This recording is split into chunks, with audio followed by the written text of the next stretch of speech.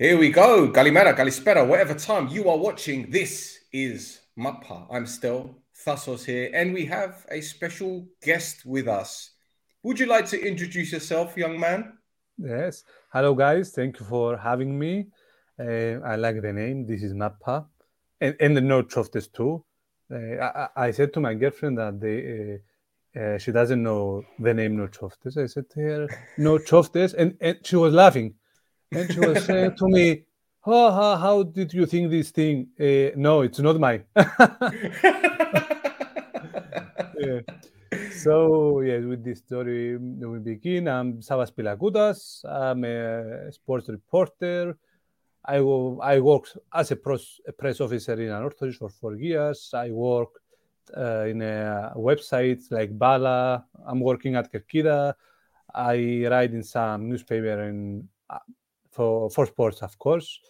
So this is my story. I'm on the sport for 10 years from my 21. Now I'm 31. And as you can, Mashallah. yeah, as you can see, I wear this shirt with as a proud gunner because all this year I wear it, and you can imagine what I heard all these years, the last 10 and more years. And Dux, it's okay. Do you think Arsenal going to win the league this season? Is it Arsenal's year? I have this discussion with a lot of fans of Arsenal, and because of City, we are not sure. I mean, Liverpool supposed to get the championship with 90, 96, 99 point. Yeah. And they didn't win because of City. I mean, because it's crazy. It's crazy if you can imagine a team get up to 90 points and they didn't win the league. So it doesn't matter if you are good enough. You have to be better than City to win the championship. Yeah. And we have another match with them. 5 points in Premier League is nothing. Maybe in Cyprus you can win the league with 5 points in Premier League. No way. Different story, but it's certainly an interesting season for the Premier League. It's about time Arsenal had a title challenge because I remember the great team with Wenger going a whole season unbeaten. Even before that, I'm showing my age now. George Graham, the great Arsenal that won the league in 1991, only losing one game. That's all. I'm showing my age here, bro. Help me, please. I don't remember that, and I'm old. So Liar. I would have been guy. 3, you know. Okay. Let's move on. Well, let's talk pro because that is what we're effectively here for. Yeah.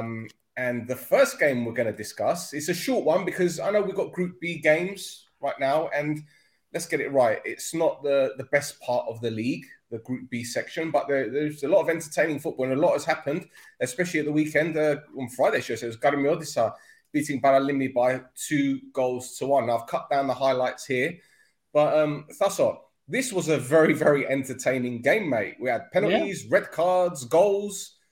We had the red cards rescinded. We had all kinds of things going on.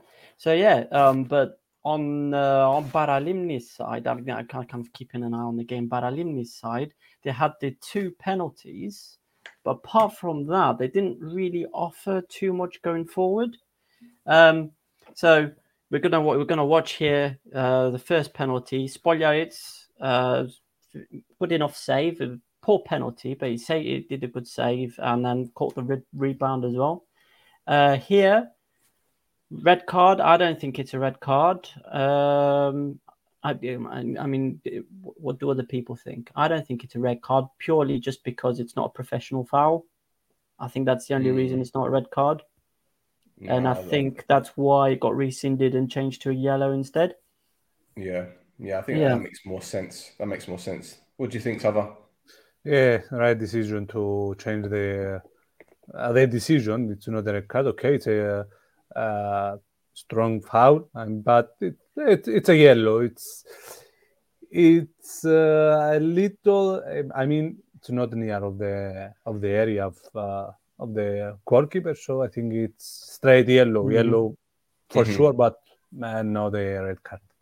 Yeah. So we've got the two Karmiotissa goals as well. So Malone is fairly standard header from a corner. Paralimni defense nowhere near. And then again, it's kind of the 1-2 between Malone and Elalucci. Very well worked. Good finish, but again the Paralimni defense kind of nowhere. Malone that's Malone again, isn't it? Malone, so he conceded both the penalties that Paralimni had. So he could have been a villain. But there you go. The second penalty is not a mistake there. And then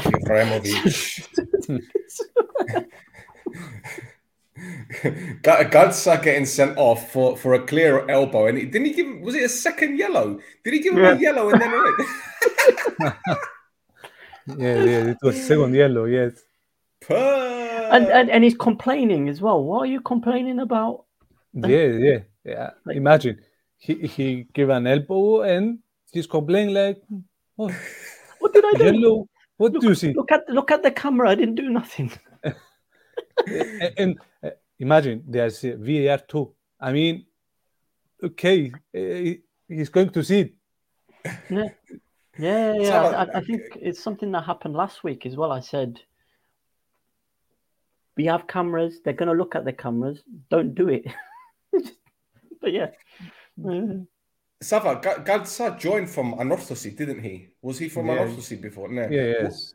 Was he that aggressive at Anorthosis? Was he that kind of player?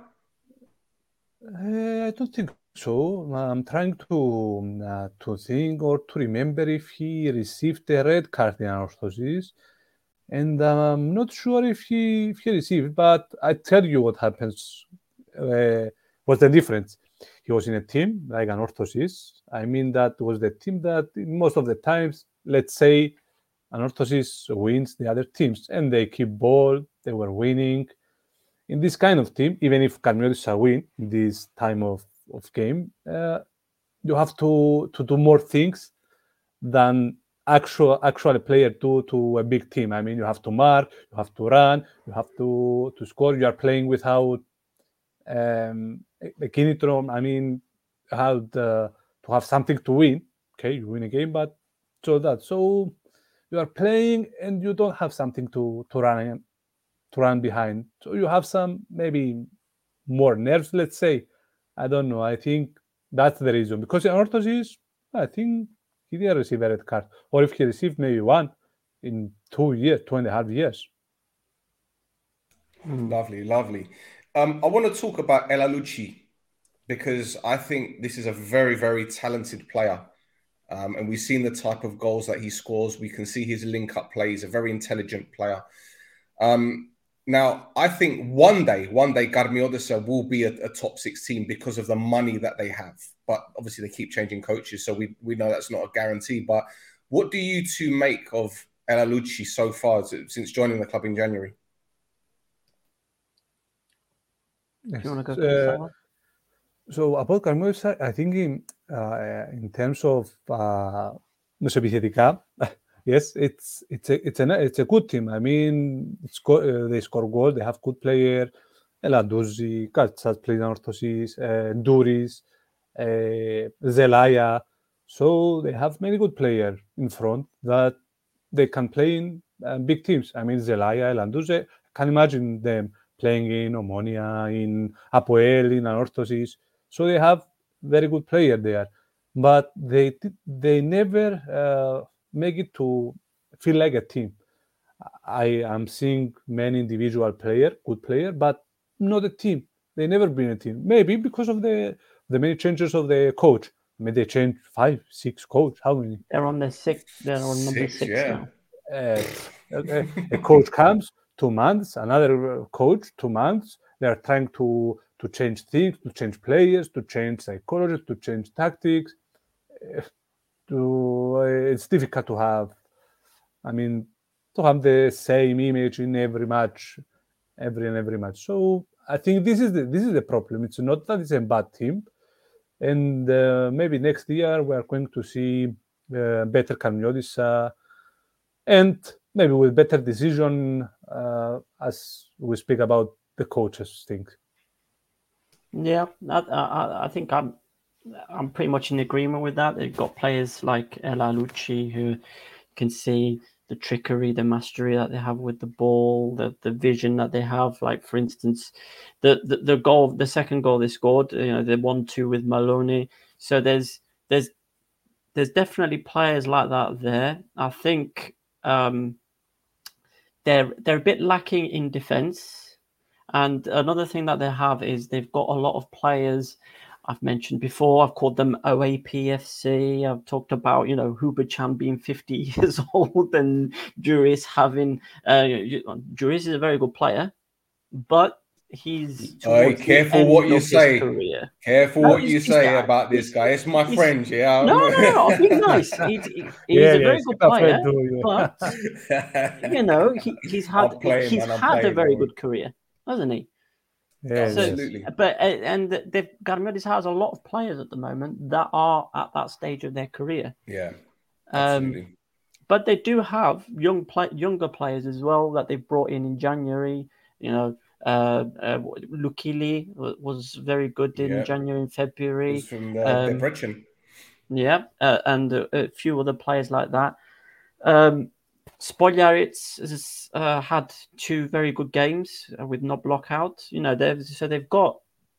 They've got a team that they can build up on. They just need to just stay with a coach. Just stability. Give them 3. Don't give them 2 months. Give them 3 months. And don't bring in Sofroni again. Leave Sofroni out of the picture. I agree with the word.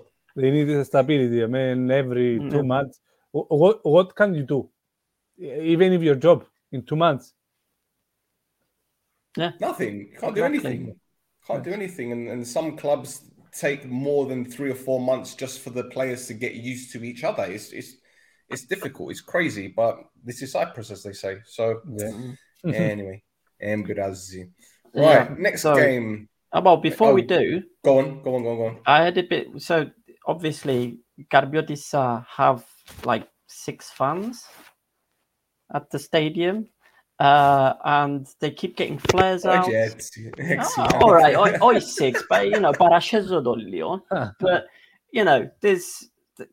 there's a few people there, and and these last 2 or 3 games they've been getting the flares out, and somebody on Twitter had asked me to come up with a name for these ultras.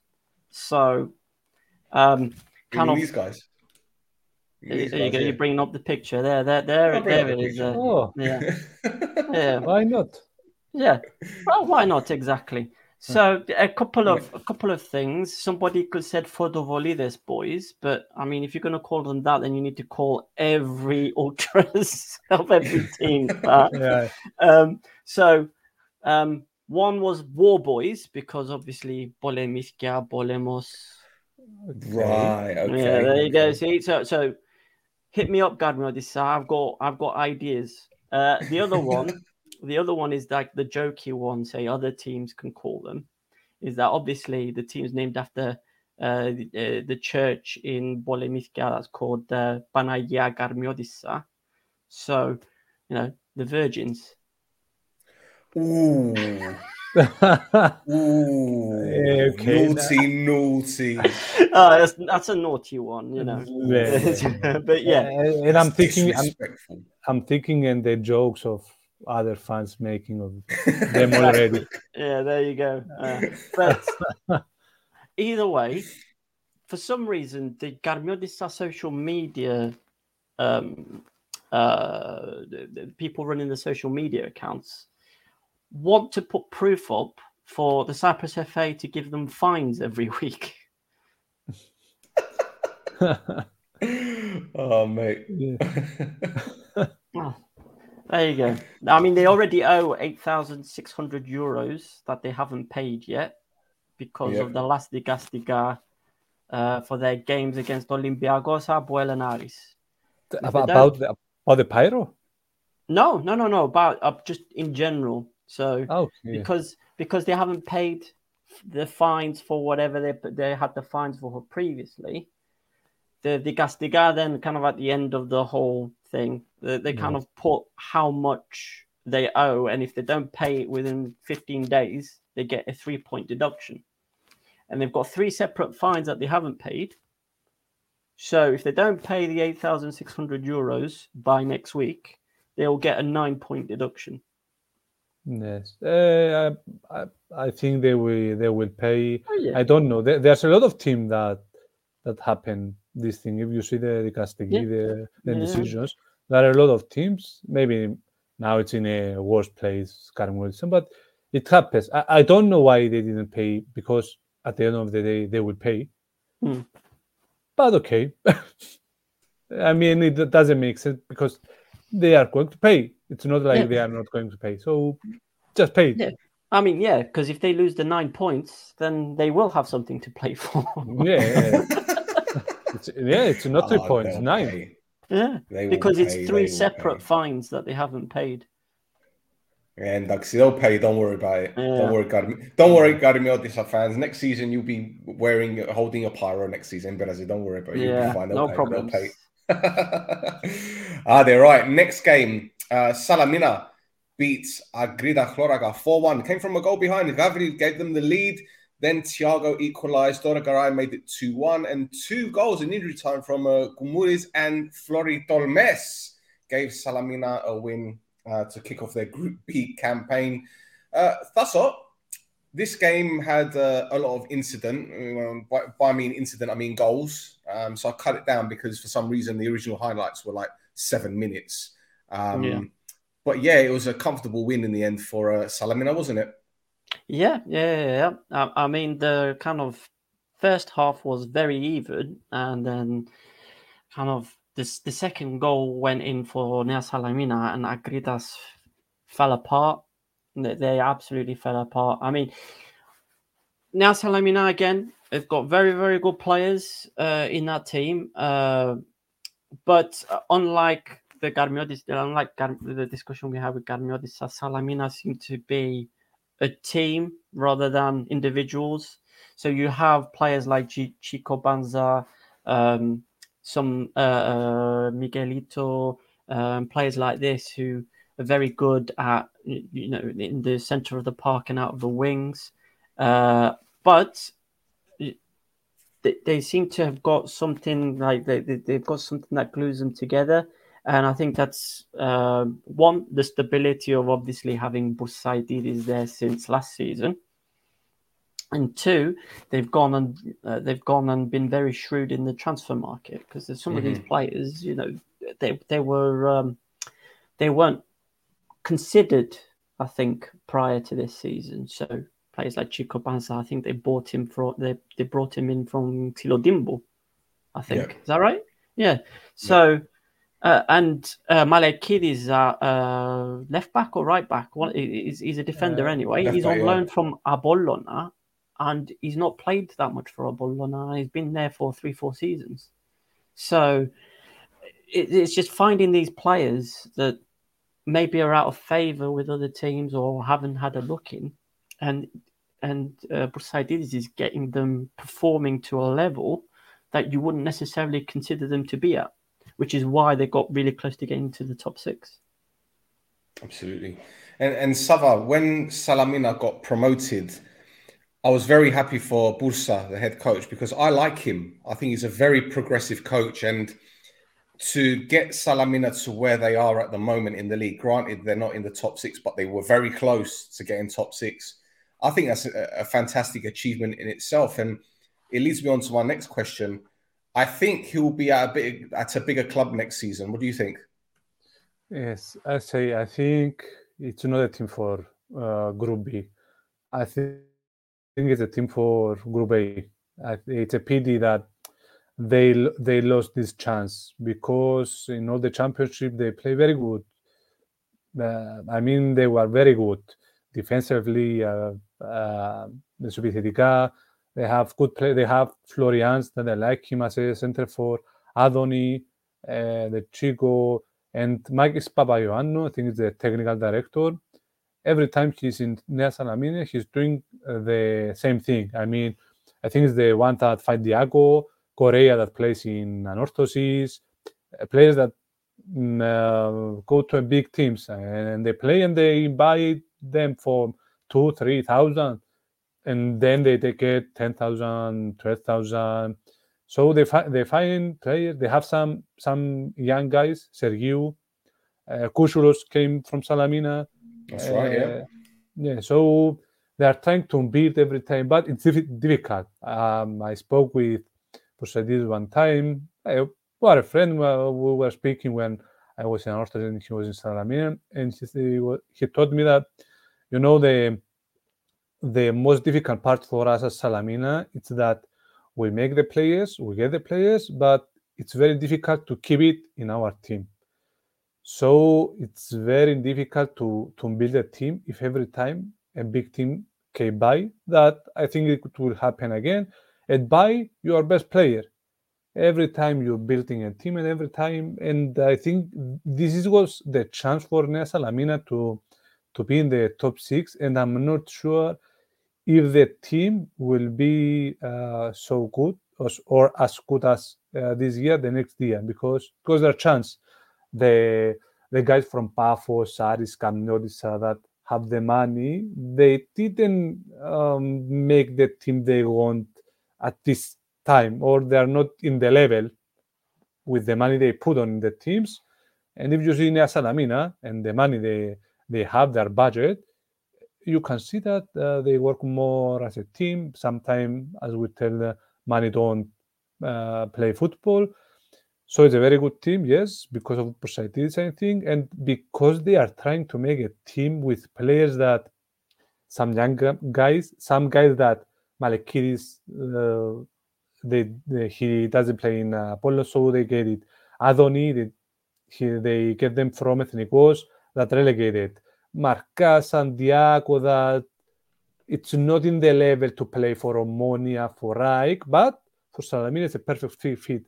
So they are trying with what they know and how difficult it is to beat a team under this the Domena, to have a team that every year could play in the same level. It's very difficult for them. Yeah. And what about Bursa then? Because we have been, me in particular, I know Thasso's a Bursa fan, but me in particular, I've been very impressed with how he's, because look, he was at Apoel, he was sacked after a few games. Obviously, Sofroni came in, and I think they was treated a little bit unfairly at Apoel. I personally believe a lot of players were signed that he didn't particularly want. So for him to go to Salamina and get them promoted and play some very good football. I mean, we joke, we say Bursa ball.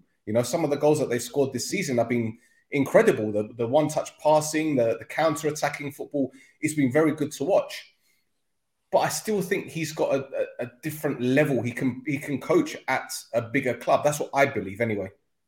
Yes, I think what happened in Apoel is they didn't treat him well, but he know that he was going to Apoel in some of their worst period, for example.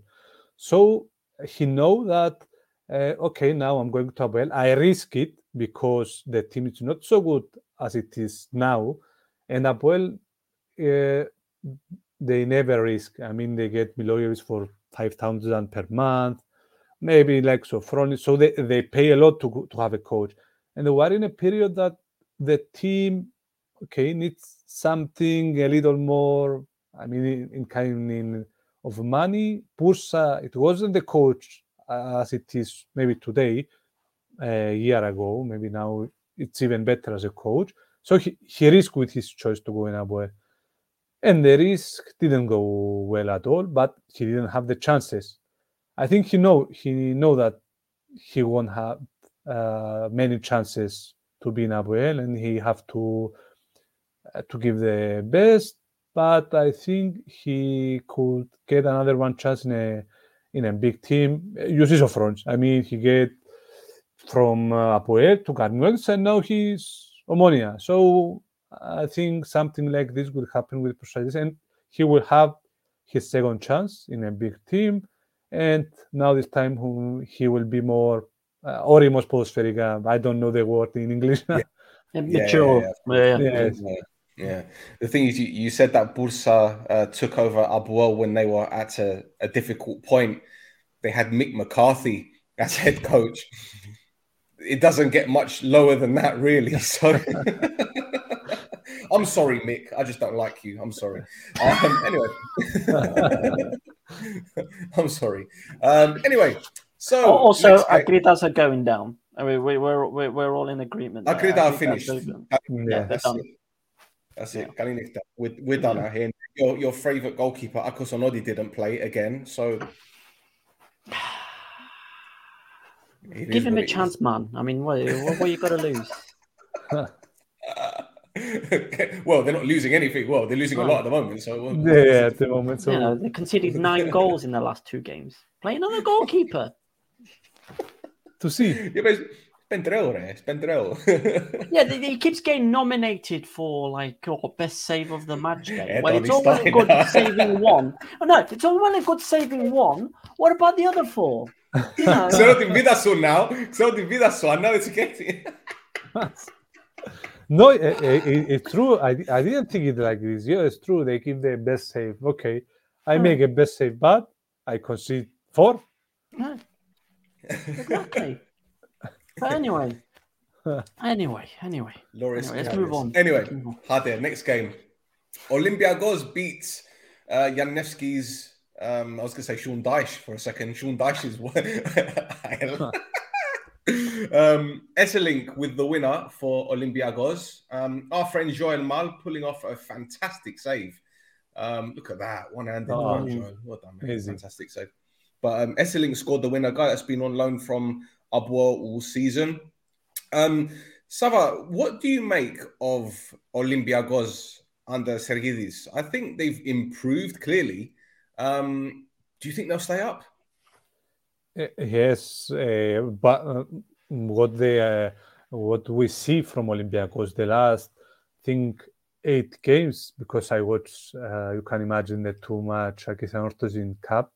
The last months after the moves they make in January with the players they came, and if you see me in the midfield, I think they didn't concede some goals. I think they concede 1 goal every game in the last 8 matches. I mean, one from Anorthosis in the cup in Makario, one in Andros Papadopoulos, now against AEL.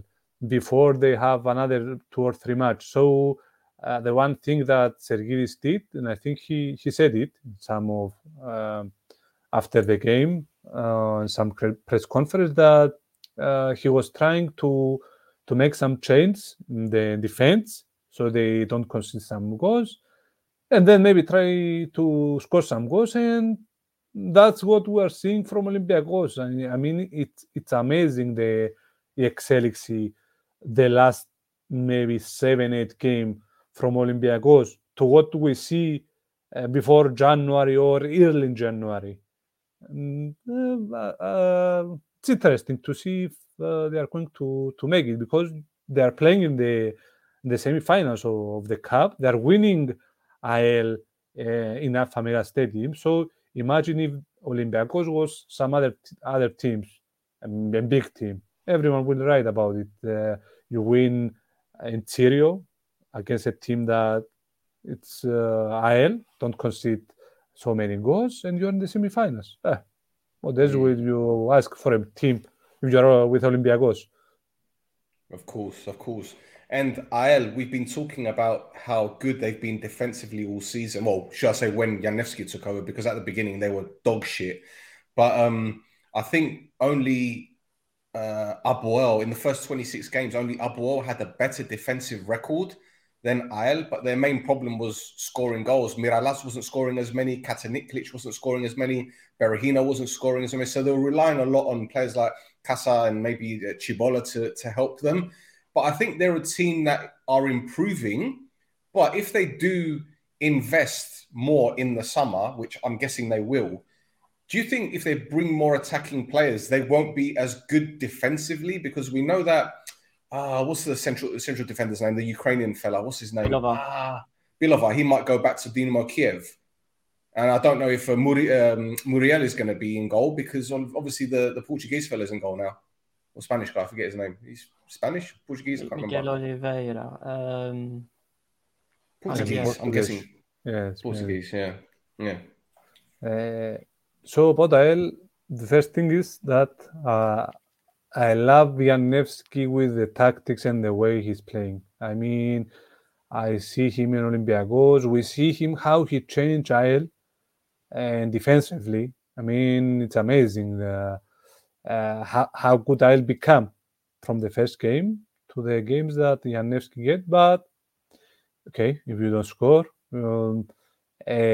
best thing will happen. You will have a draw or don't lose. So, but you have to win some match. But I tell you something. AEL, as I remember it, it's like this. I mean, even with Kerkes, strong team defensively, but they always have problem at the attack. They always have this problem. They build strong teams defensively in midfield. It's not easy for a team to win them, but they struggle at the attack. They always have this problem. And I think this is why you have to pay more money to buy a good center for than maybe a defender or a midfield that you can find one. You can get as a loan, but if a center for is good, it's a little difficult to find him without pay a lot of money. Now, I remember a couple of years ago they had Ryan Mayer, and he's gone to Ferencvaros. But that was a very strong team, that AEL team that almost won the league. If it weren't for Vozinho making that stupid mistake against Bisesvar, they would have had a strong chance. But I remember they had Mayer, they had Manuel Torres, they had, who else did they have?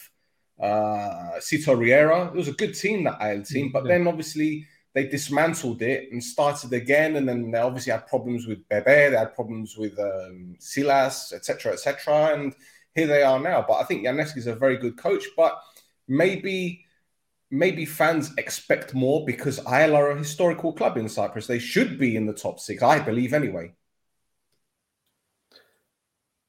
Yes. Yeah.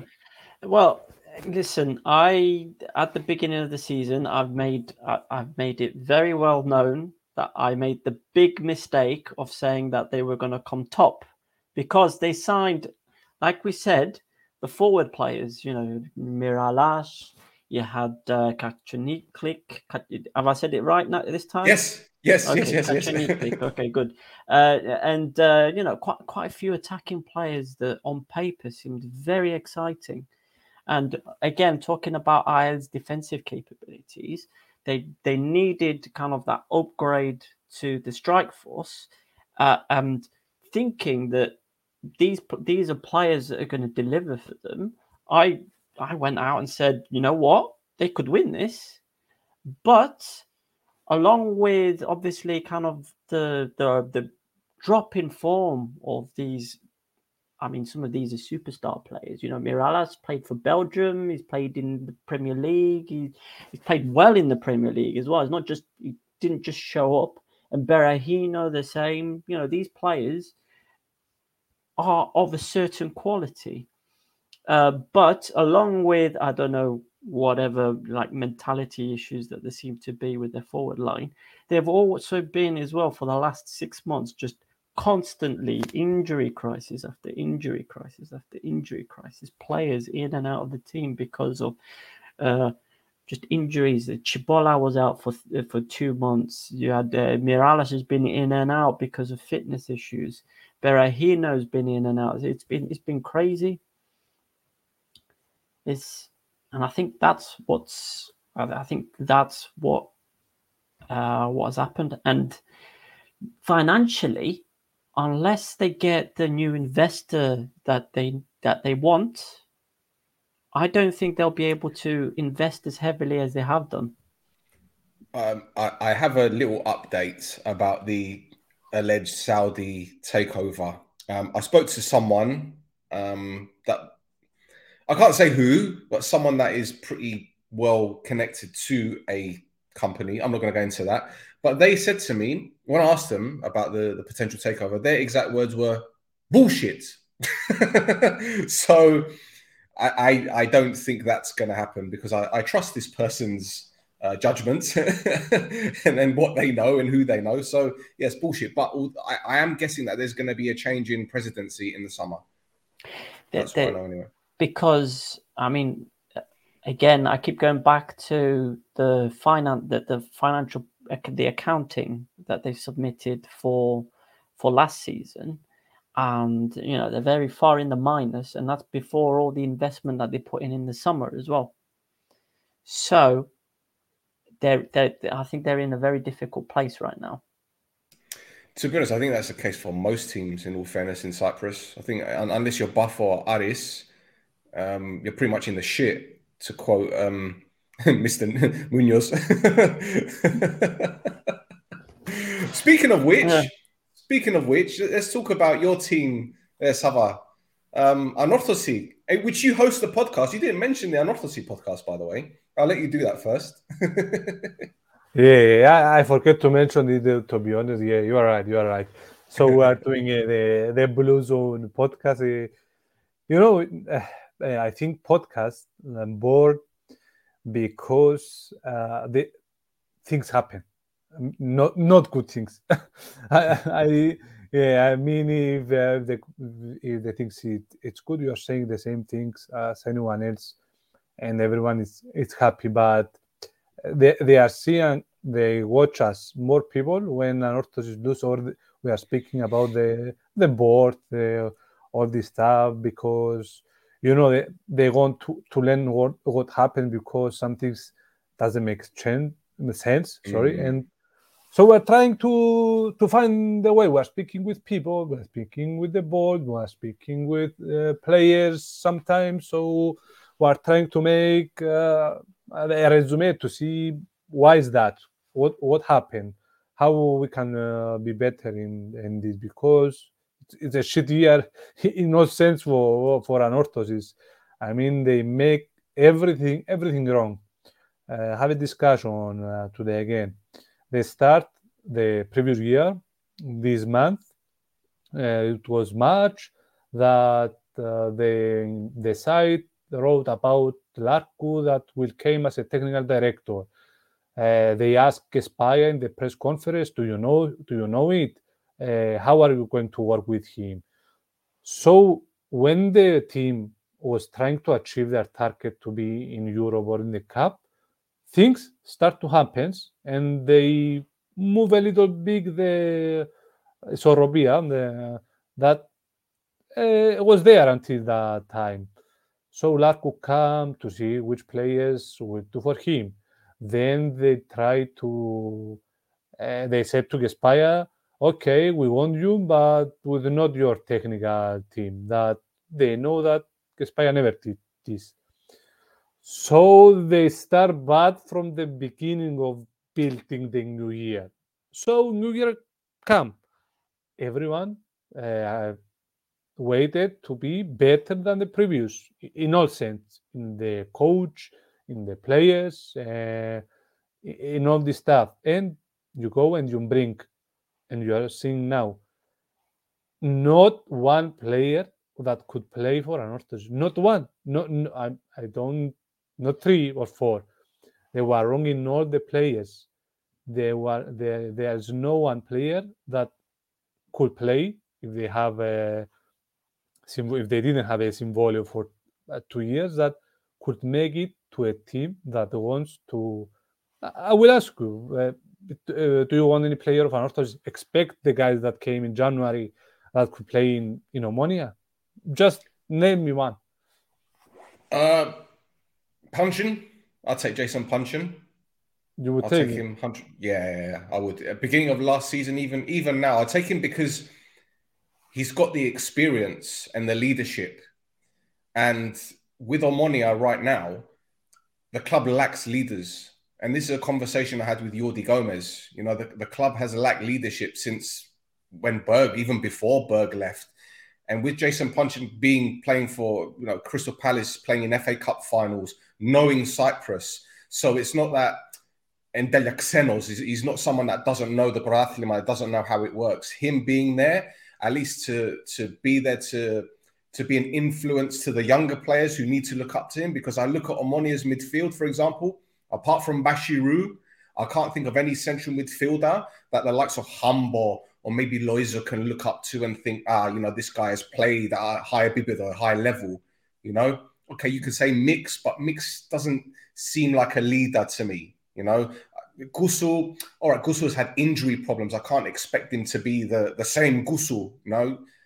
But I look at the squad; they're all, you know. So Puncheon I will definitely take. Yes, Kiko, I love Kiko. I love Kiko, but he was unlucky because when he joined Omonia, Lesiax was the best left back in the league. But now Lesiax is downhill. Yes, I tell you, Kiko give whatever he can when he plays. Even and Pancho, the team in the midfield, it was a little bit different than in Pafos, but Larco didn't bring any of this one. Milan did bring. It was a choice of Ketspayan before he left, and Bralinze and Kiko and Panchon. He wanted, even Kespaya wanted him. Then Milan's bring him because he have it in Pafos. So Larco, it's not even Kiko or Panchon. It's no one it was his choice. So he bring 10 players with a big contract, right? I mean, I think Waris get up to 30,000 per month. 27,000. Thasso loves Waris. Thasso loves Waris. Waris is Thasso's baby. Ninga, 27,000. My God, and they score 1 goal, 3 goals. Waris has 1. That was this one he scored. Yeah, against Doxa. I couldn't believe it that he scored. Listen, I spent however long we've been doing this podcast just Waris Egrisadon. I've covered, and I was like, if Waris scores this season, I will get up and dance. And yes, yeah. So he did it. Unbelievable! I was shocked. Like he lost chance in every possible way. Yeah, I know. There's so many clips of me being like, what is he doing here? But yeah, it's but I mean the chance he took today. We'll look at the highlights, but the chance he took this match day is he took it very well as well. So maybe he needed to be out of the team. Maybe he needed to be like obviously he's earning too much to be out of the team. But psychologically, maybe he needed that. Yeah. Obviously, they just decided to do that too late.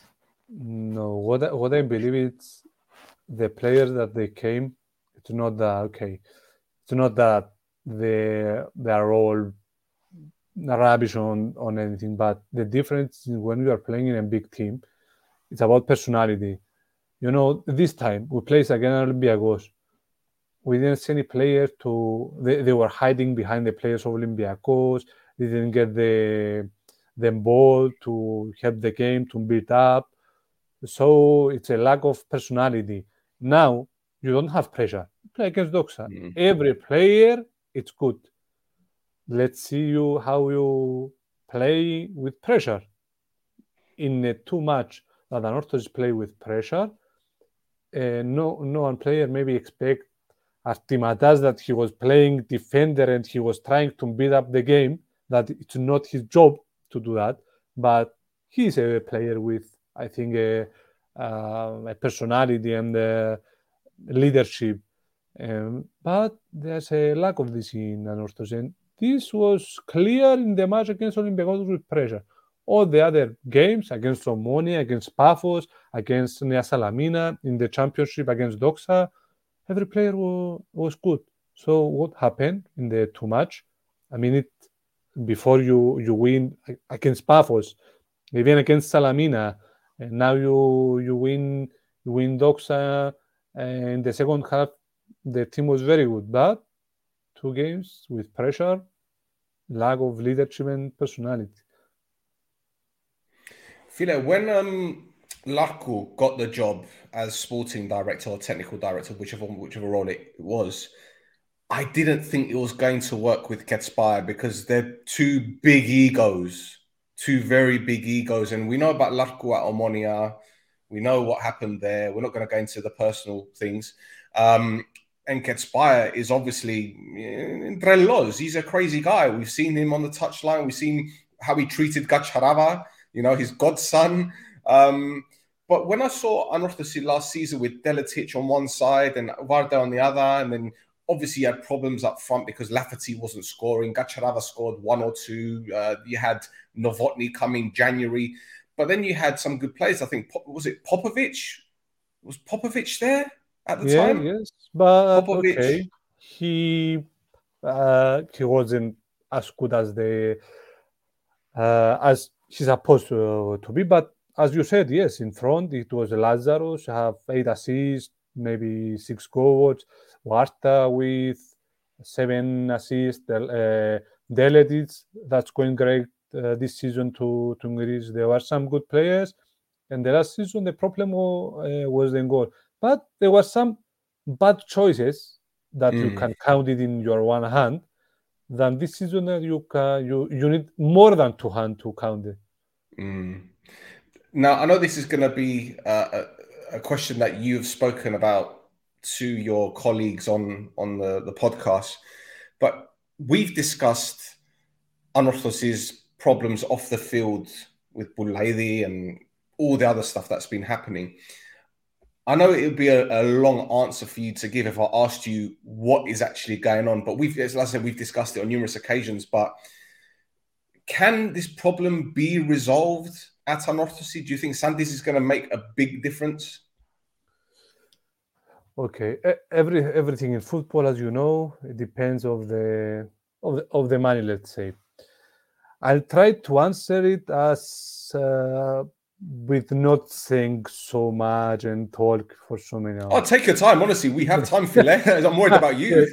No, I will try to be as more specific to say it better.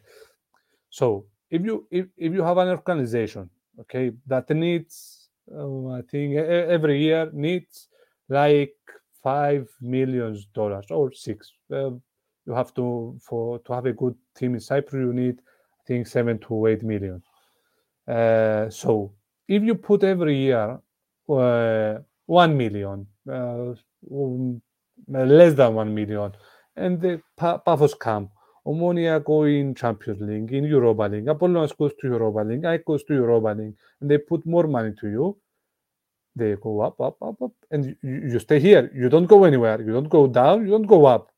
But some organization, even in football or in everything in life, you have some organization put money on it. Some organization just put money to stay there. They get a social media manager or a marketing. You keep a social media to give them $200. I don't want to give some more. So football change. Teams getting better. Teams put more money than you. Okay, you're a big team. You have fans. Most fans with Omonia and Apoel. They are follow you everywhere, but you have to make first a very good team, and you have to appendices some money to make some good team. And as we said about coaches, not change the people that you choose.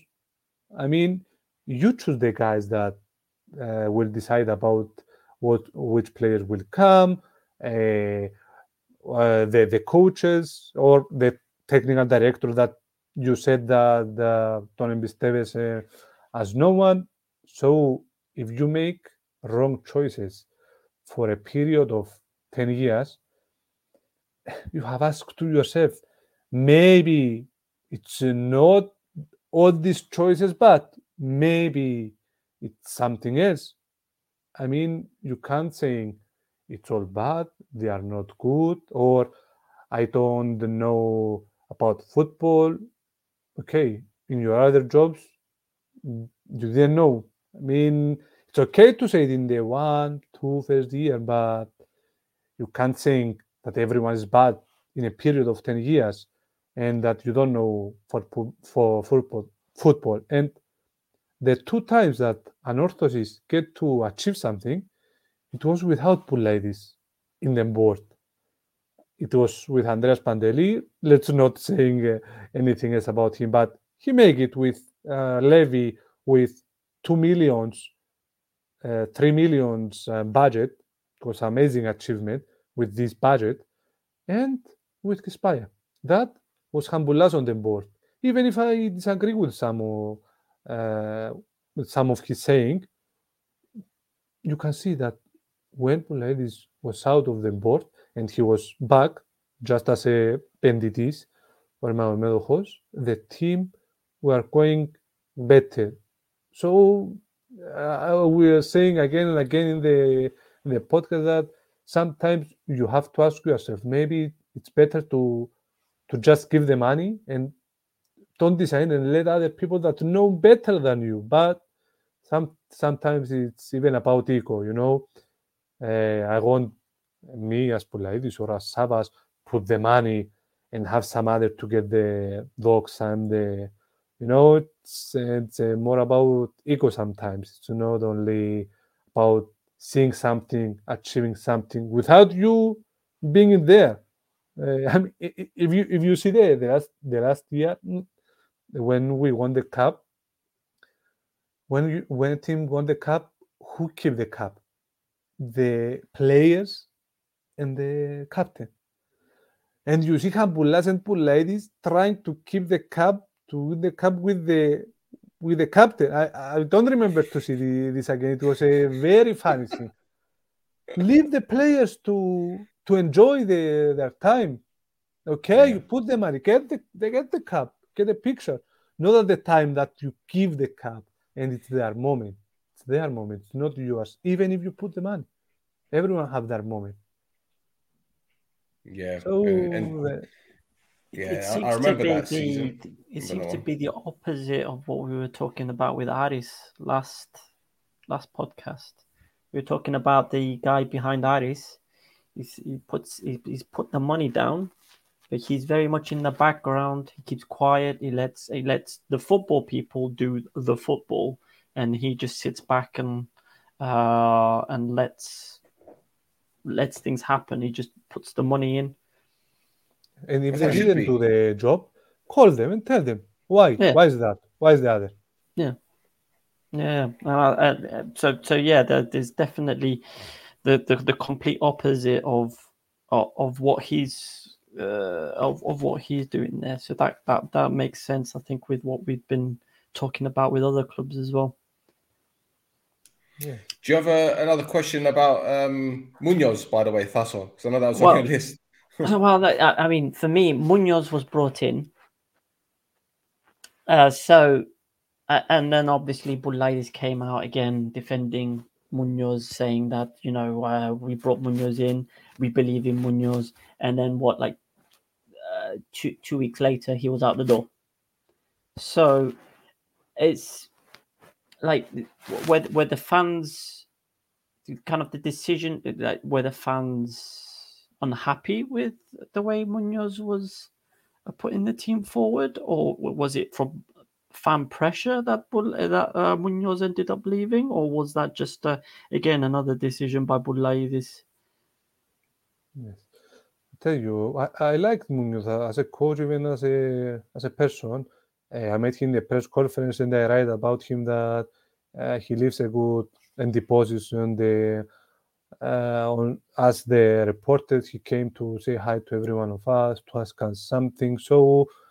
And I see people with ambition in his mind. He want to achieve things, but again he came in a very period for Anorthosis in all sense, not only in the terms of team to make a team better, but I see that his gymnastics and his team, they were doing some good work, but the pre-preparation was so bad in every terms that they couldn't make so many things better in the terms of to have more andojes, to press more high that he won.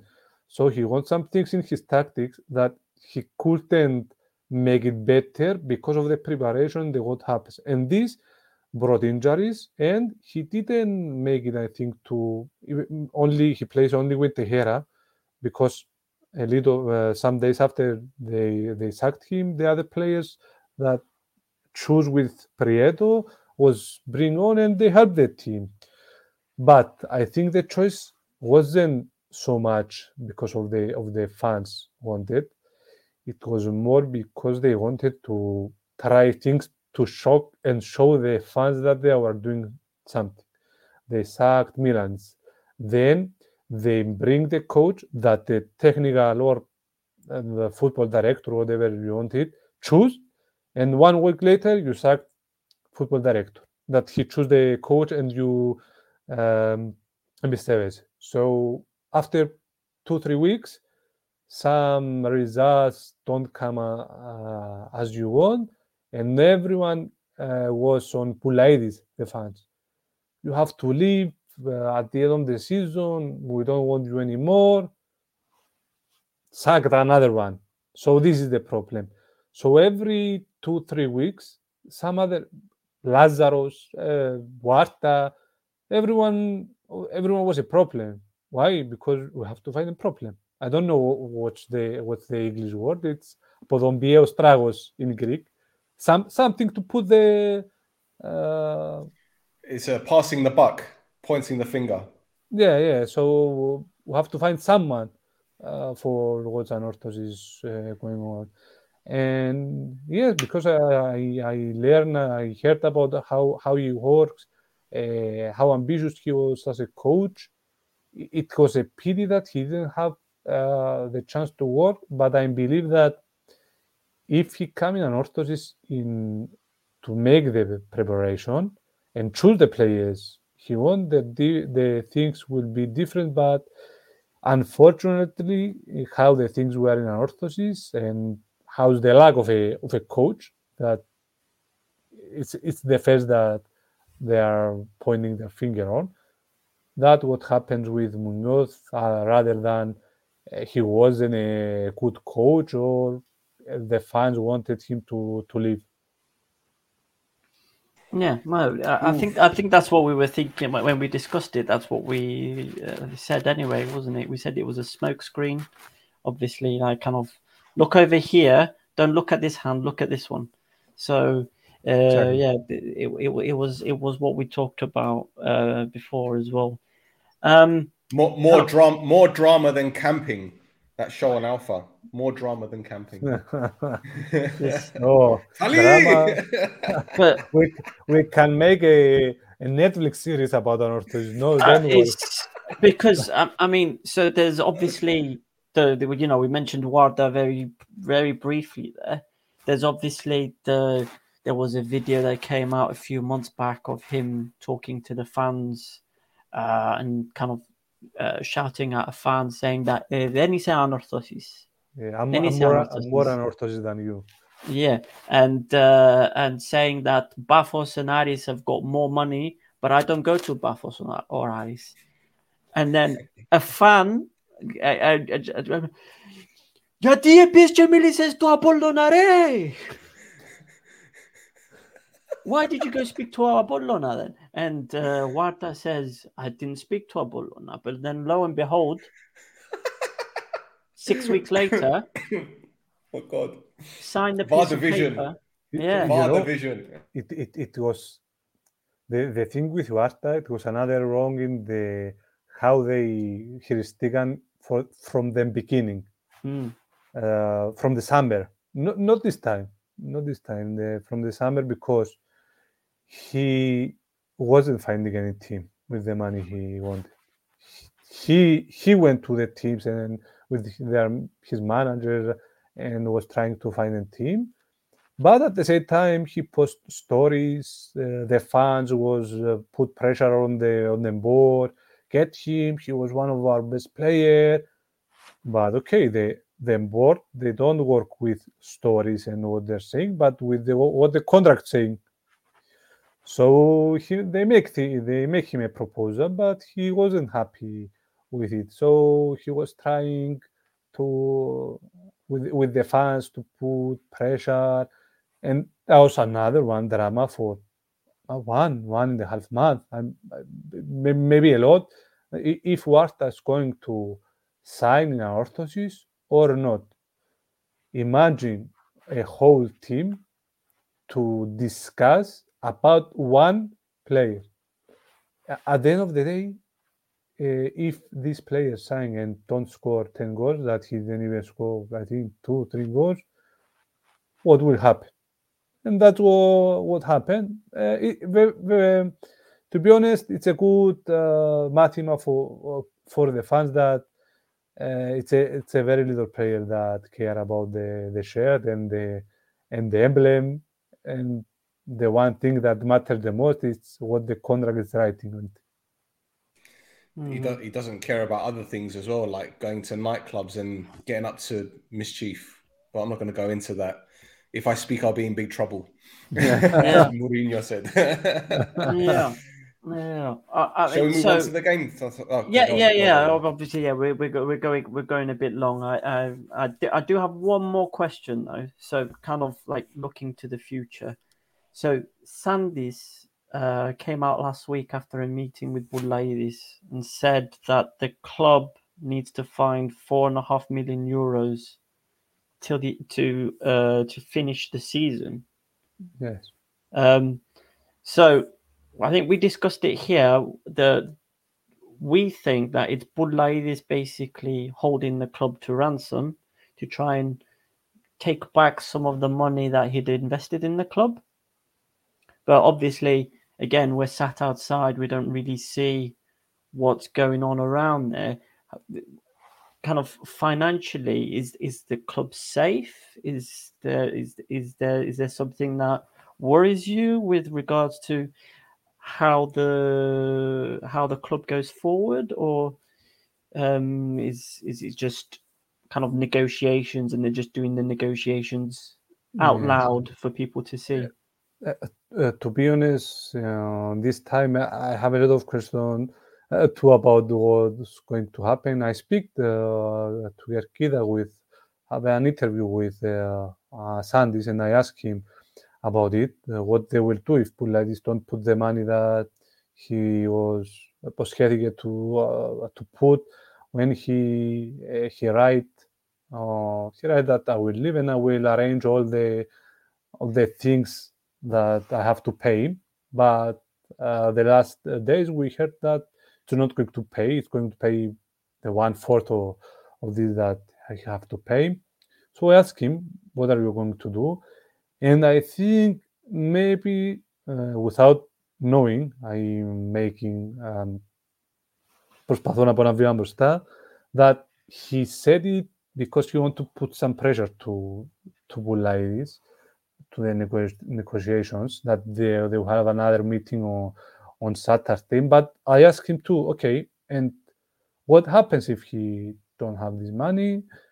He told me that we have the ways that he didn't mention me which ways it's this, to try to find this money, but I'm aisιόδοξος that we'll find the solution at first with Boulaidis, and we will find the. So maybe there are some things that I didn't even know. Even I speak with them what happens in the backstage behind the curtains. So I tell him that the only thing I know is that you have to find a solution until the end of the match because everything is running, even the transfer market. Prieto went to Spain to find players, and I told him, how did he go to Spain?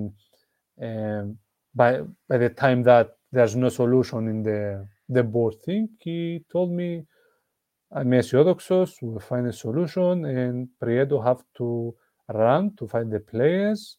He won what players we want.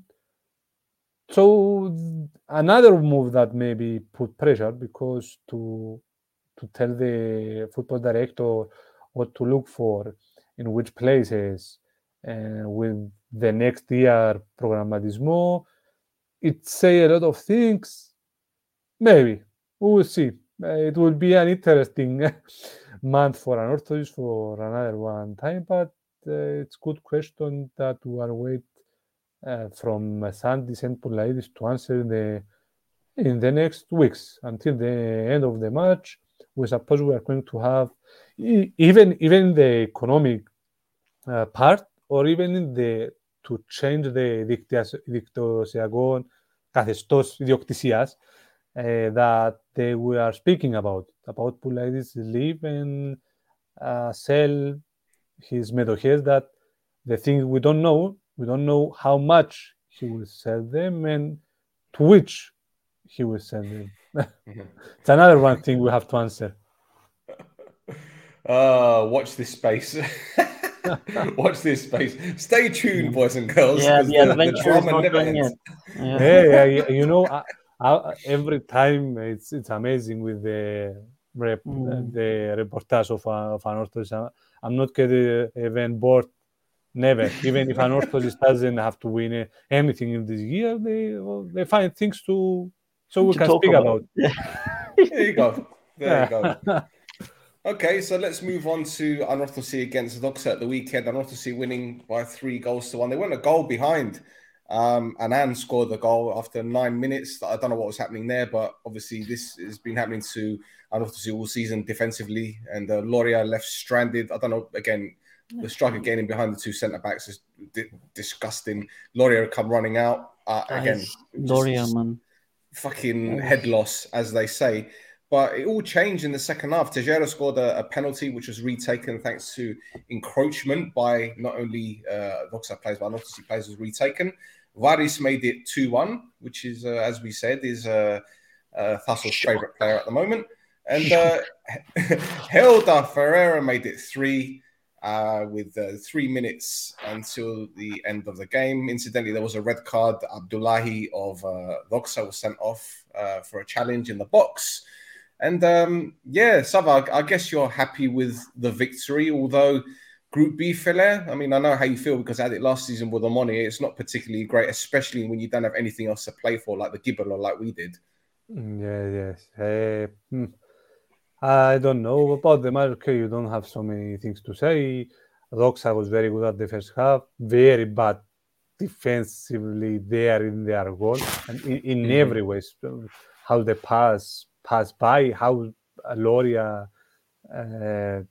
I don't know what he was trying to think there with two defenders run against the player of Doxa. Okay, second half the team were better.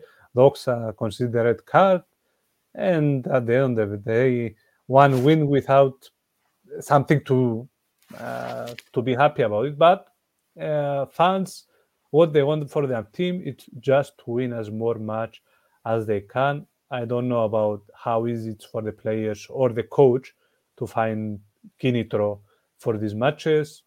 I was trying to ask some players or athletes that how you find the Kinitro to play in this match. And whatever they are saying, I play for the fans, I play for the history.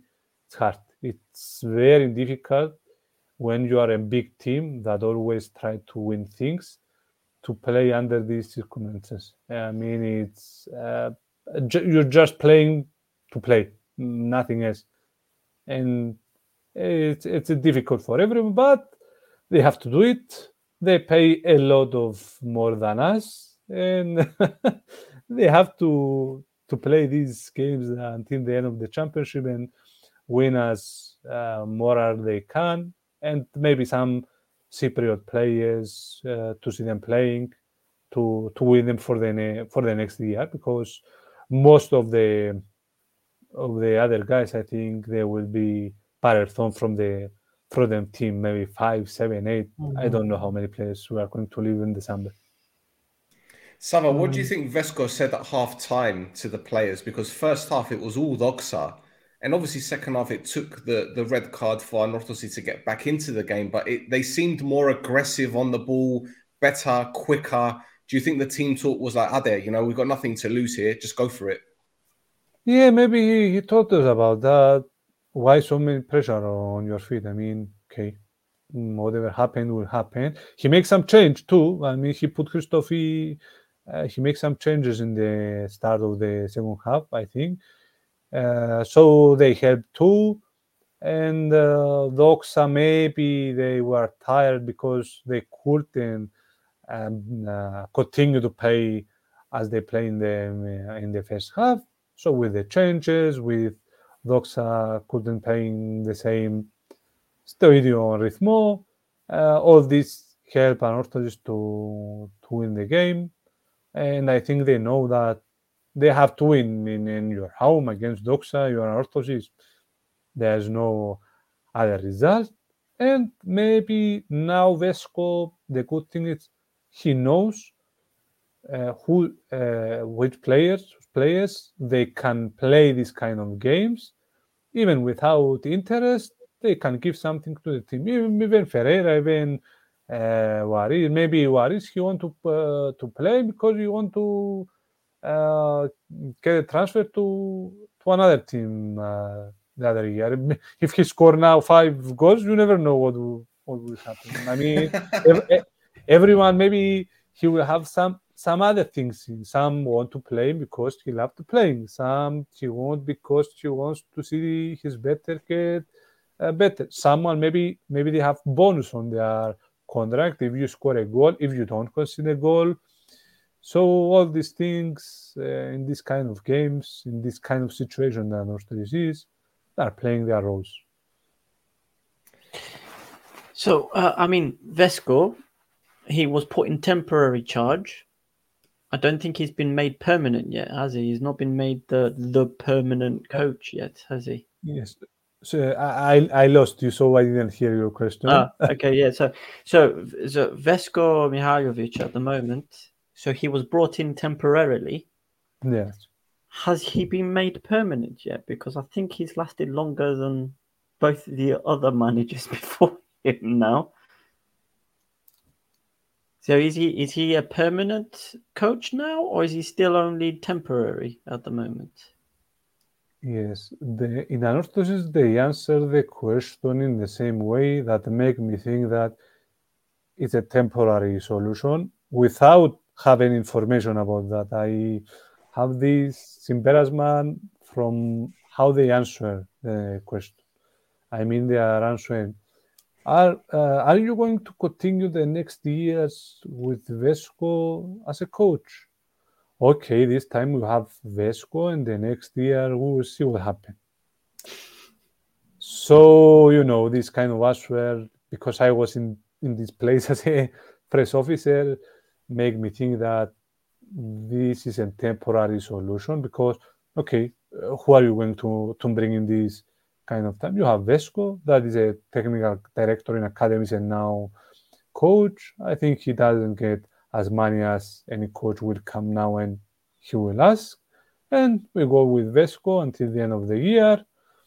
And then we find the coach that will build the new Anorthosis.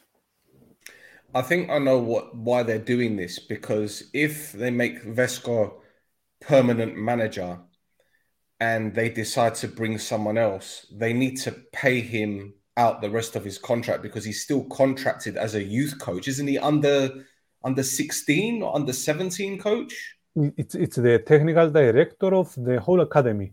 Okay. Yes. So kind of like when Salgado took the Buffalo job for a bit, it was a temporary job, but he's still part of the club because he's contracted to that job title. If they change the job title, then they change his pay, they change his contractual obligations. And then if they do decide to bring in a new manager, he can get his old job back, but they need to go through the legalities and so I understand why they're doing it, which is why I think they're keeping him here, because maybe they thought, okay, we stick with Vesco and hopefully he can make top 6. If he doesn't, maybe we can have a cup run.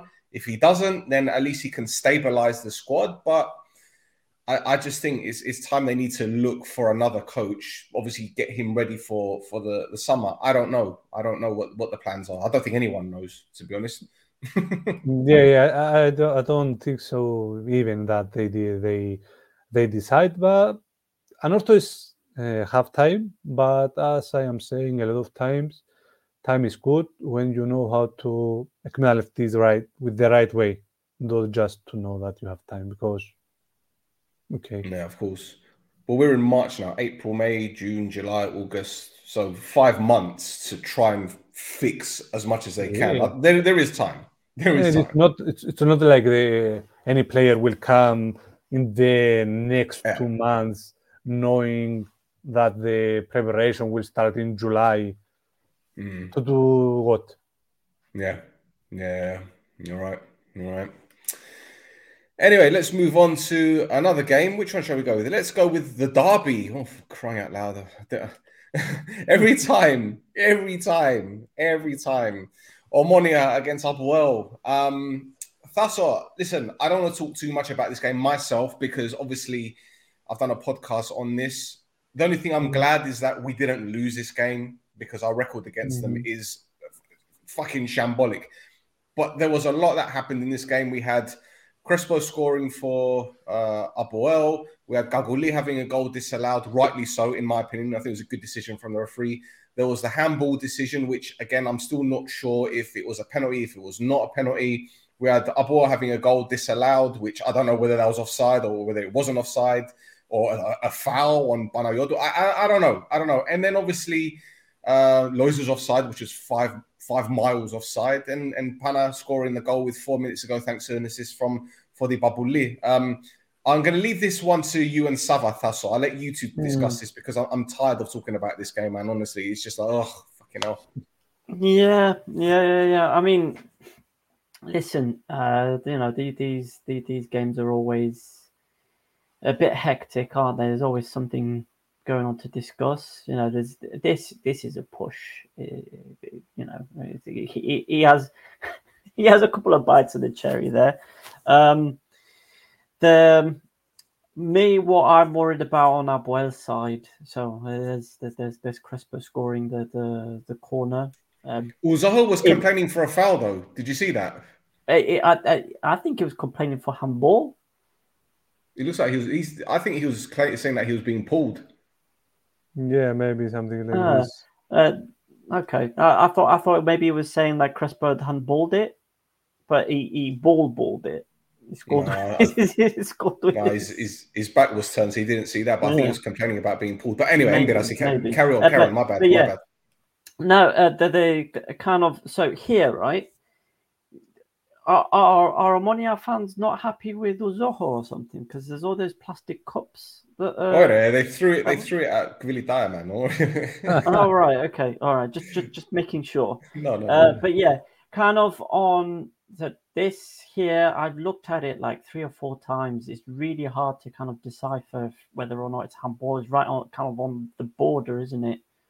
The Crespo handball, and whether or not it is one. I've seen them given. I've seen them not given.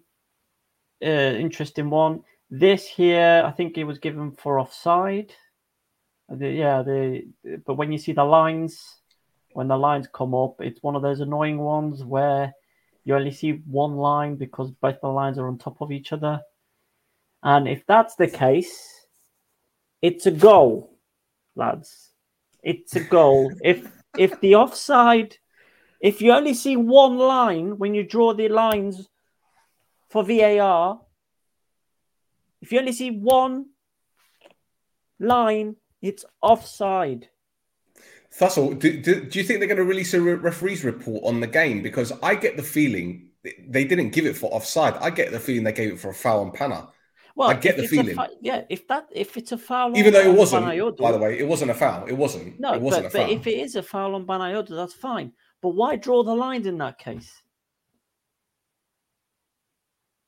That's my question there. Listen, I can't answer this question. Mazic can't answer this fucking question. How am I supposed to answer it? Oh man, listen, whatever. It's one of my pet peeves this season is the goddamn lines. But yeah, the one thing that I think should make every Apoel fan nervous is the way Belic has been playing all season. And he has a mistake in him every game. And most games has been the slip. He's slipped, man. Look at that. Stay on your line, go meet the ball. He's kind of umming and ahhing, and that lack of confidence has made him slip. And he's got him in it. Every game, he's got something like that in him. And sometimes there's a goal, and sometimes there isn't. The reason Apoel have the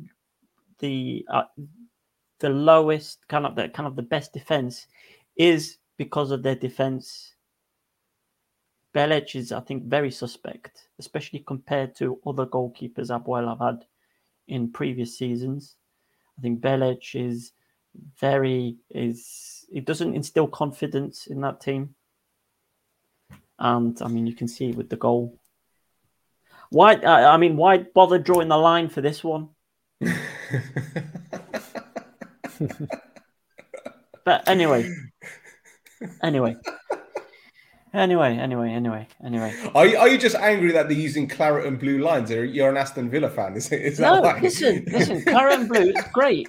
It's great. Show me more claret and blue. What I want to see, though, is if there's claret and blue lines, I want to be able to see a claret line and a blue line.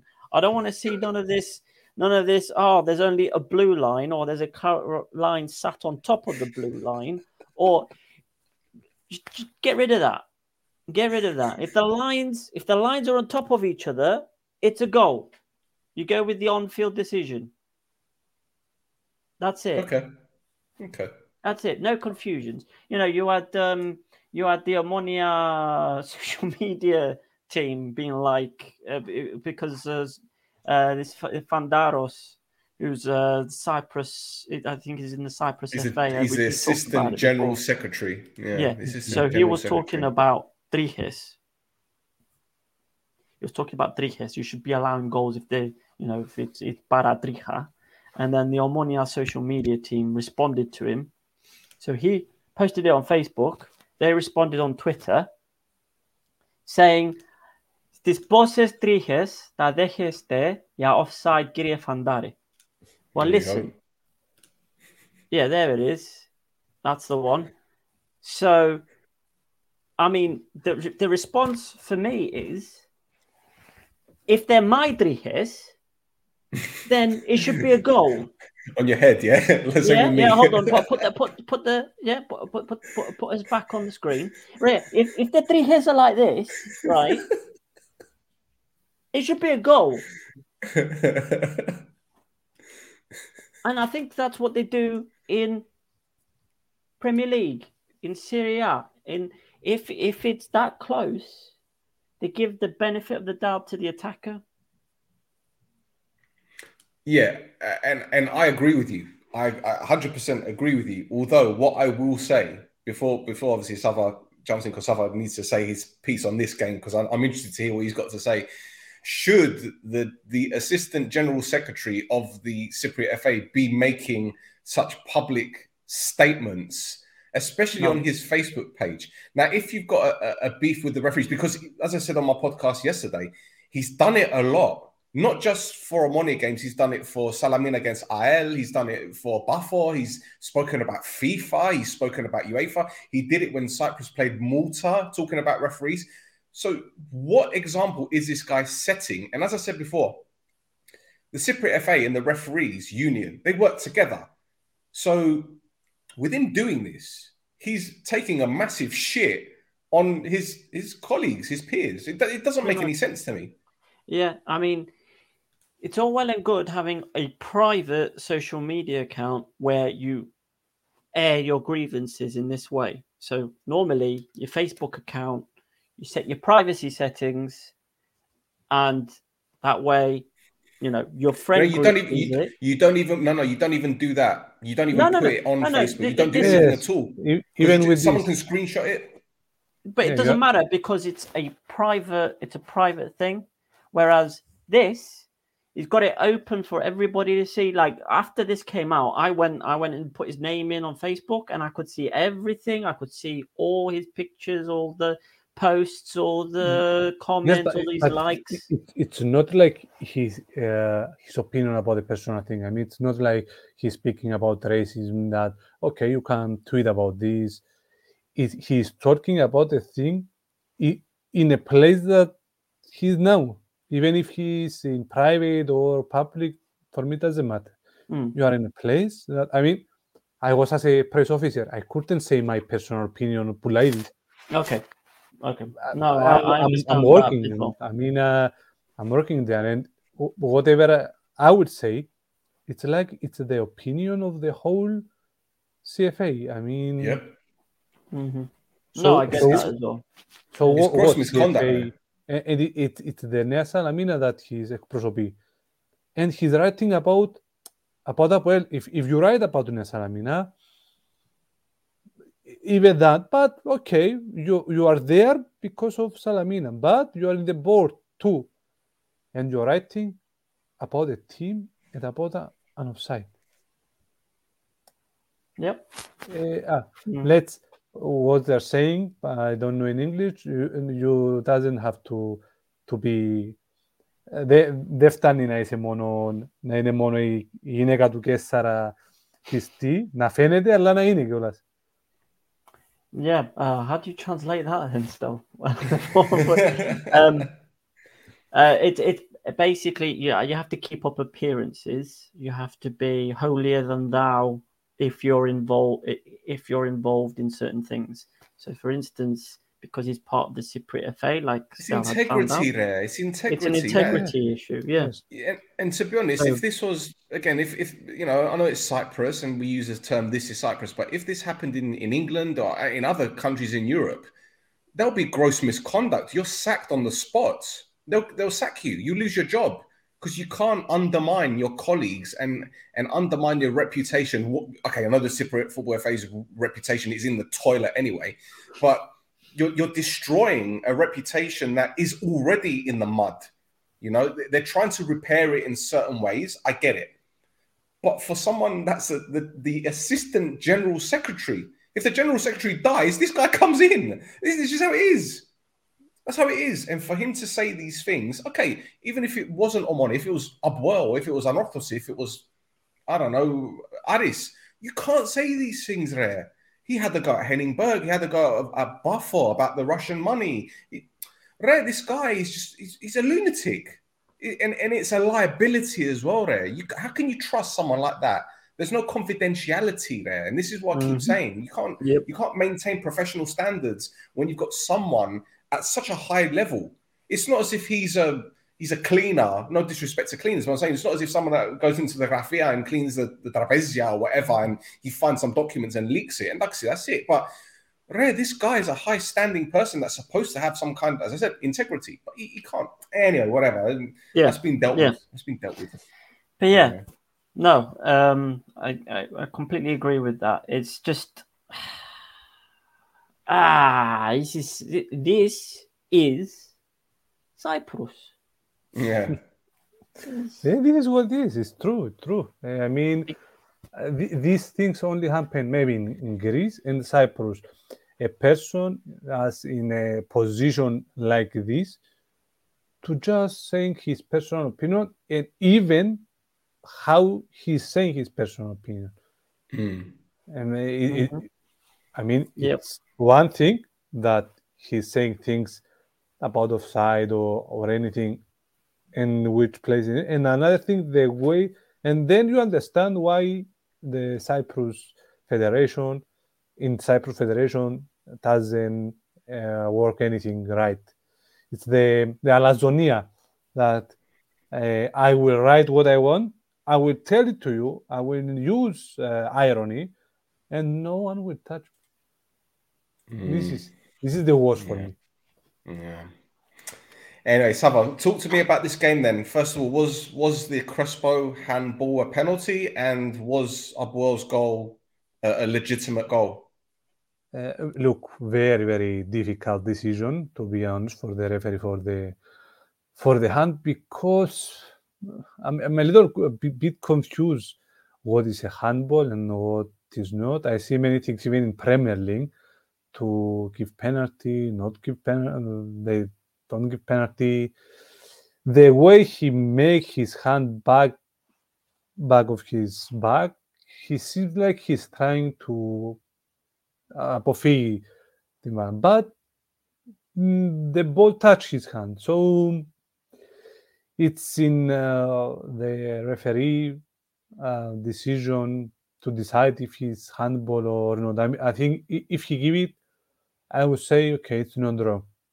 Even now, I couldn't say that he sees something so ξεκάθαρο and he didn't give it. So it's a difficult decision, to be honest. Okay, the goal of Abel, even if you are a little Driha or a small or a big one, with the way they decide in VR, you are still offside. I mean, I see again many goals, even in Champions League, even in Premier League. The last cm of their shoes and their knee, you draw the line and you see that it's a 2 cm in front, and they decide that it's not a goal. So I think the issue that I have is not necessarily the technology or the interpretation. Well, not the base technology or the interpretation, but kind of like how it's presented. So the cameras that we have in Cypriot stadiums are not to a suitable standard to be able to deliver the information. Yes, they're not needed. Enough. They discussion have with some presidents that even with goal line technology, even with cameras, the cost is high. So some stadium they can't have as many cameras or as quality cameras. I don't know exactly. It's a quality thing, because there's some decisions that are made and they draw the lines, and then you see the quality of the image that they've drawn the lines on, and you can see it's not 4K. It's not 4K. but you know, it's the technology's there. Just the output for the technology isn't there. That's what the issue is. The output isn't good enough, and again, yeah, like you said, there's a big cost. So, for instance, your Doxa or your Paralimni will have a lot more difficulty paying that cost, because they don't have the same income as your Abuel, your Monia, your Anorthisi, or the same investment as Bafo or Ari. And we come in a way that in this kind of thing, they should go together, but in what period of the history of Cyprus some teams go together to go now and decide that you have to go together, put some money, because I'm Paphos, and as I invest more on the team, I want to invest more in the footballing I am playing than Enosi, that I know that. And we are going to have this cost in some kind. But this, it will mean that someone will work with someone else. And I don't know how is this these things to work in Cyprus. Too many people need to agree for it to work. Yes. Dolibon. Let's move on to the next one. I think we're nearly done. I think, how many games have we got left? We've got 2 games left. All right. Okay. Here we go. Yeah. Let's go. Right. Aris and Buffer, the new derby, ended in a 2-2 draw, didn't it? Was it 2-2 or was it 1-1? I can't remember. Yeah, 2-2, I think. It was 2-2, wasn't it? It was 2-2. Yeah. I'm not losing my mind. I promise. I'm not getting old. I am getting old, actually. Oh, blimey. Do you know what? Faso, this game, it's always an entertaining game between these two teams. We know that both teams went for it. We know Both teams have got something to prove, something to say, especially when it comes to the title charge. Both of them are clearly in with a shout. A lot happened here. Gogorin scored a penalty. Valakari then equalised. Bengtsson then made it 2-1. And once again, Buffon somehow got back into this and got an equaliser. But again, Reataso, as we keep saying, whenever Buffon go a goal behind, they've never gone on to win a game under Henningberg in the league. Unbelievable statistic. Yeah. I don't know. I think it plays on them as well. I think as soon as they go down a goal, so you can see kind of the endeavour from the players, but it gets to that final third, something happens.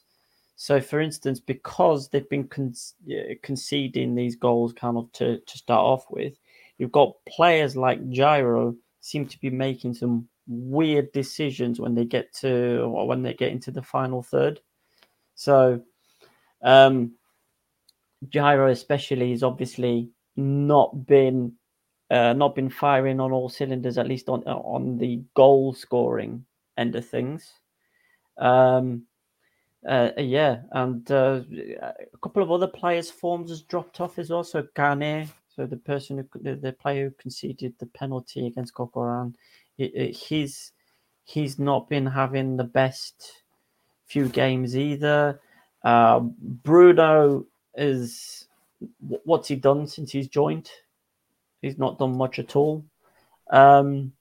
So yeah, the kind of I don't know. It seems like the pressure's got to these players slightly, which means that they're not getting the results that they should be getting, and people know that kinds of results that they can get, which is probably frustrating. Obviously, the fans, and as well, kind of the higher ups. So there's been discussions, obviously, a couple of weeks back regarding the security of Henningberg's job. The press officer had to come out a couple of times and say, "There's no, he's all right. There's been no discussions about Henningberg's job security." I mean, there's been no discussions on his job security, but that doesn't necessarily mean he's safe. But yeah, there's a few players as well that have kind of, again, been out of the team, not really gelling as well. So players like Valakari, obviously Valakari came back into the first team in this game, and he basically saved Buffon the points twice. But yeah, on the other side, Aris performing very, very well. Again, kind of their attacking verve, very, very, they're very, very nice to watch. Again, they need a lot of chances to score before they score. And Van Alves has obviously been getting a lot of plaudits because of his performances. This game, he made some really weird decisions, like as if his eccentricity was turned up to 20 on Football Manager. There was some really weird situations he managed to get himself into. And again, the Bafos player is not really taking advantage of that. So, it's a very strange game. Again, very good game to watch. Very attacking game. Both teams had a lot to say for themselves, a lot of chances. But at the same time, there's a lot of strange things going on in the game. A lot of weird decisions. A lot of different situations and chances that occurred that you wouldn't necessarily see in either of those teams. So, for instance, there was a lot of defensive errors on Bafos' side, a lot of goalkeeping issues from Van Alves. There's a lot going on. I don't know if anybody else wants to chuck in, come in with their opinions as well. But yeah, the very interesting game to watch. Sava, I don't know who will be happier with the point. Do you think Aris will be happier, or do you think Buffon will be happier with the points? I think Apoel will be happy with the. Oh. Good answer. Very good answer.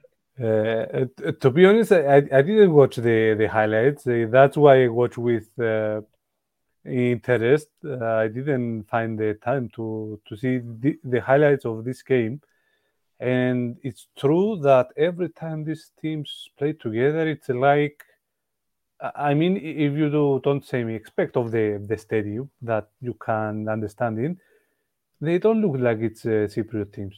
The way they are playing, they are attacking, the high. I mean, I see some good saves, some good shots, some 1-2, some nice. I mean, it's like it was more than 90 minutes. The game, even the highlights with the Tahida that they are playing, it's amazing. It's good for the championship, and it's two teams that when they are playing together, even if I didn't do it this time, I would love to watch. I mean, with their style of playing, what they are trying to do. Okay, it was. I think it was a more poetευμένος ο Άρης, not because Paphos didn't want the win, but because Paphos the last 4 or 5 games they didn't manage to win anything. So you have Aris that come from behind and they have possibilities to win the championship. They start to believing in. They are saying, okay, we are not so far. Hapoel draw against Omonia. AEK lose, but I think they didn't know it. And anyway, so it's a good chance to win the game because we're winning game. We have a winning streak. And you have to win. And they give everything, but they have against them a very good team. As Paphos, that it's a pity that they start very good the championship. They make some very good games against Apoel, against AEK, against. I can imagine. I watched them playing against the big teams, and in some games they were much better than them. But in the end, they don't seem to me not just to win the championship, but maybe they have chance to stay out of Europe. Apollon win, they couldn't win Aris, that is in the third place.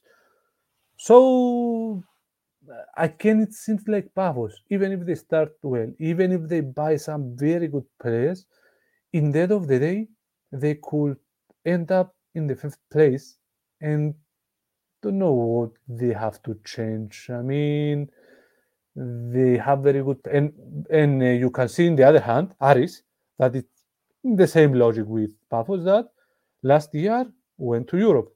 They win in a very important match, Anorthosis last game in their home, 3-0.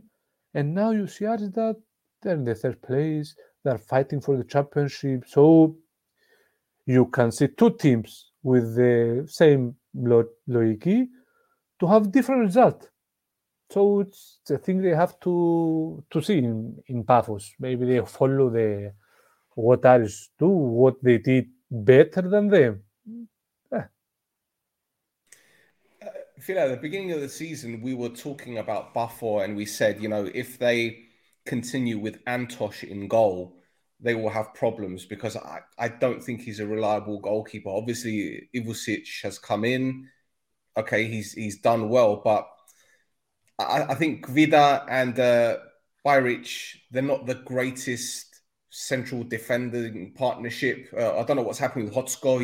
I know he's on the bench, but it seems they still need changing in defense. In midfield, they're brilliant. Gane, Name, Tankovic, Valakari's now scoring goals. Obviously, Zaros has, 18 league goals this season. So scoring goals isn't the problem, but they're conceding silly goals. They concede cheap penalties.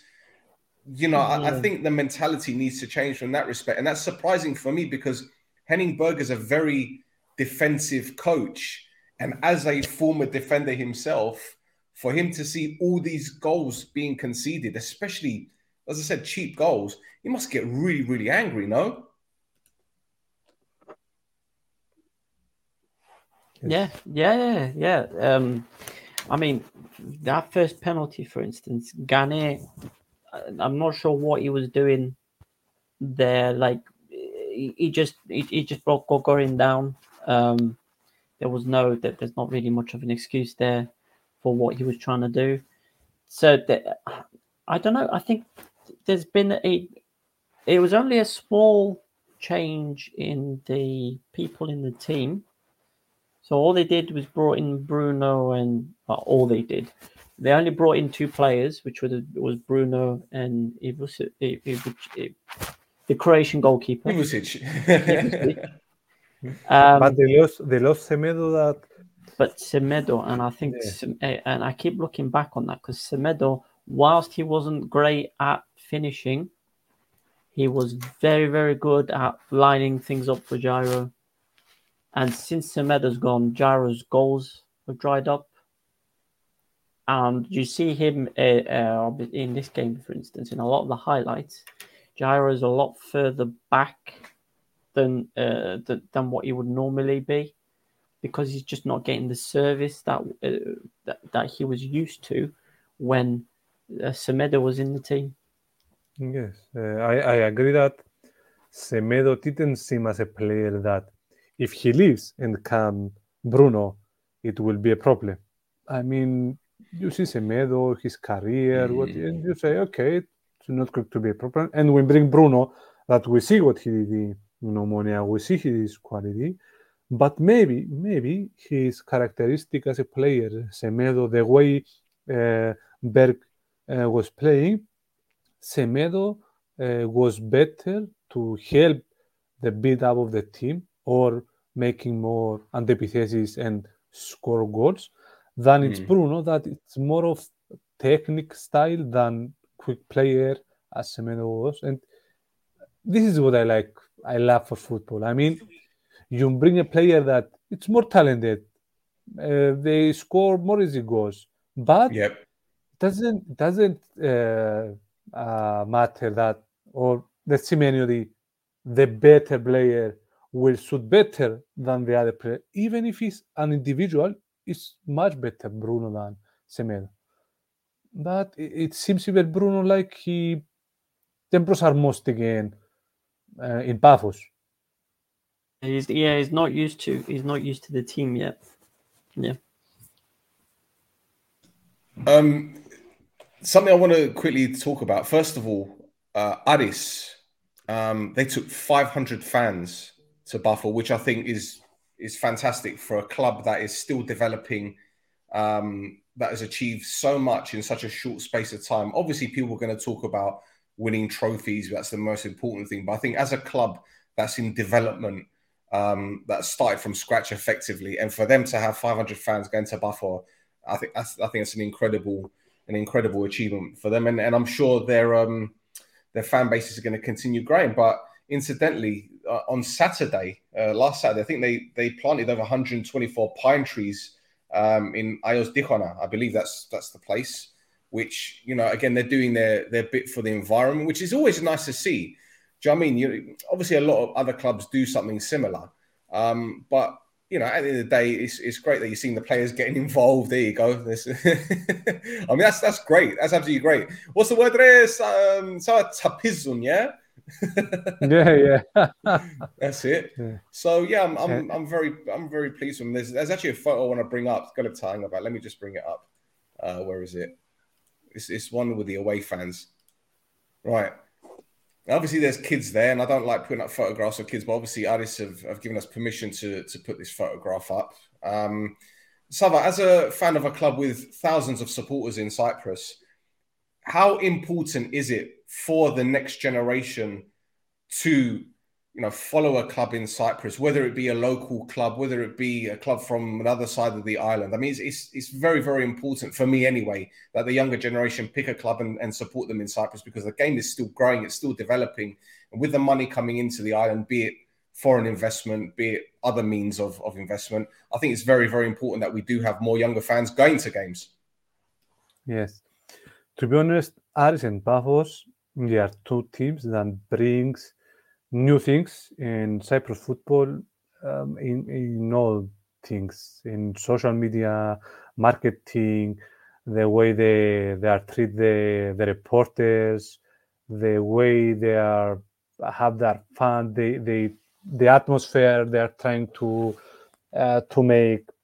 And I love this because we have a talk in Instagram too, and I think the younger fan, the younger generation, they need expect their history of their team. They need some things in social media, in marketing, that they will keep them near of their team. Some of the biggest teams in our island, Apoel, Omonia, and Orthosis, they have lack of this thing.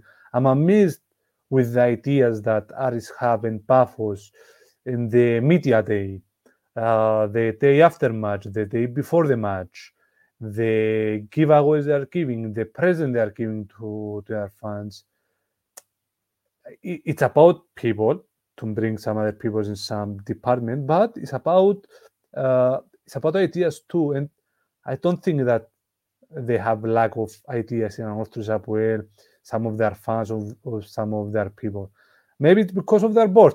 Because if you have the department, you tell them, okay, I give you 50,000, and I want you to make a video, to find a way to bring the fans near to the club, 2-3 targets. You can actually achieve it and bring even more fans inside the club, and that's what they're doing. The big clubs in all of the world. Even to give you an example, now they're trying to take the World Cup to Saudi Arabia, right? They are doing a Formula One in Saudi Arabia. They buy Cristiano Ronaldo. The boxing. The team. They were trying to get Messi.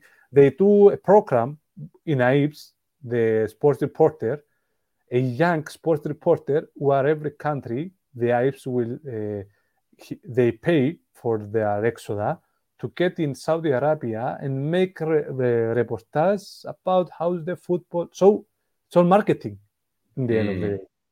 And you have a lack of this. And because I'm in the area of marketing in some way, I love what Paphos and Aris doing. I'm saying to them every time, because it's not like they bring 10 Russian and they are guys from Cyprus.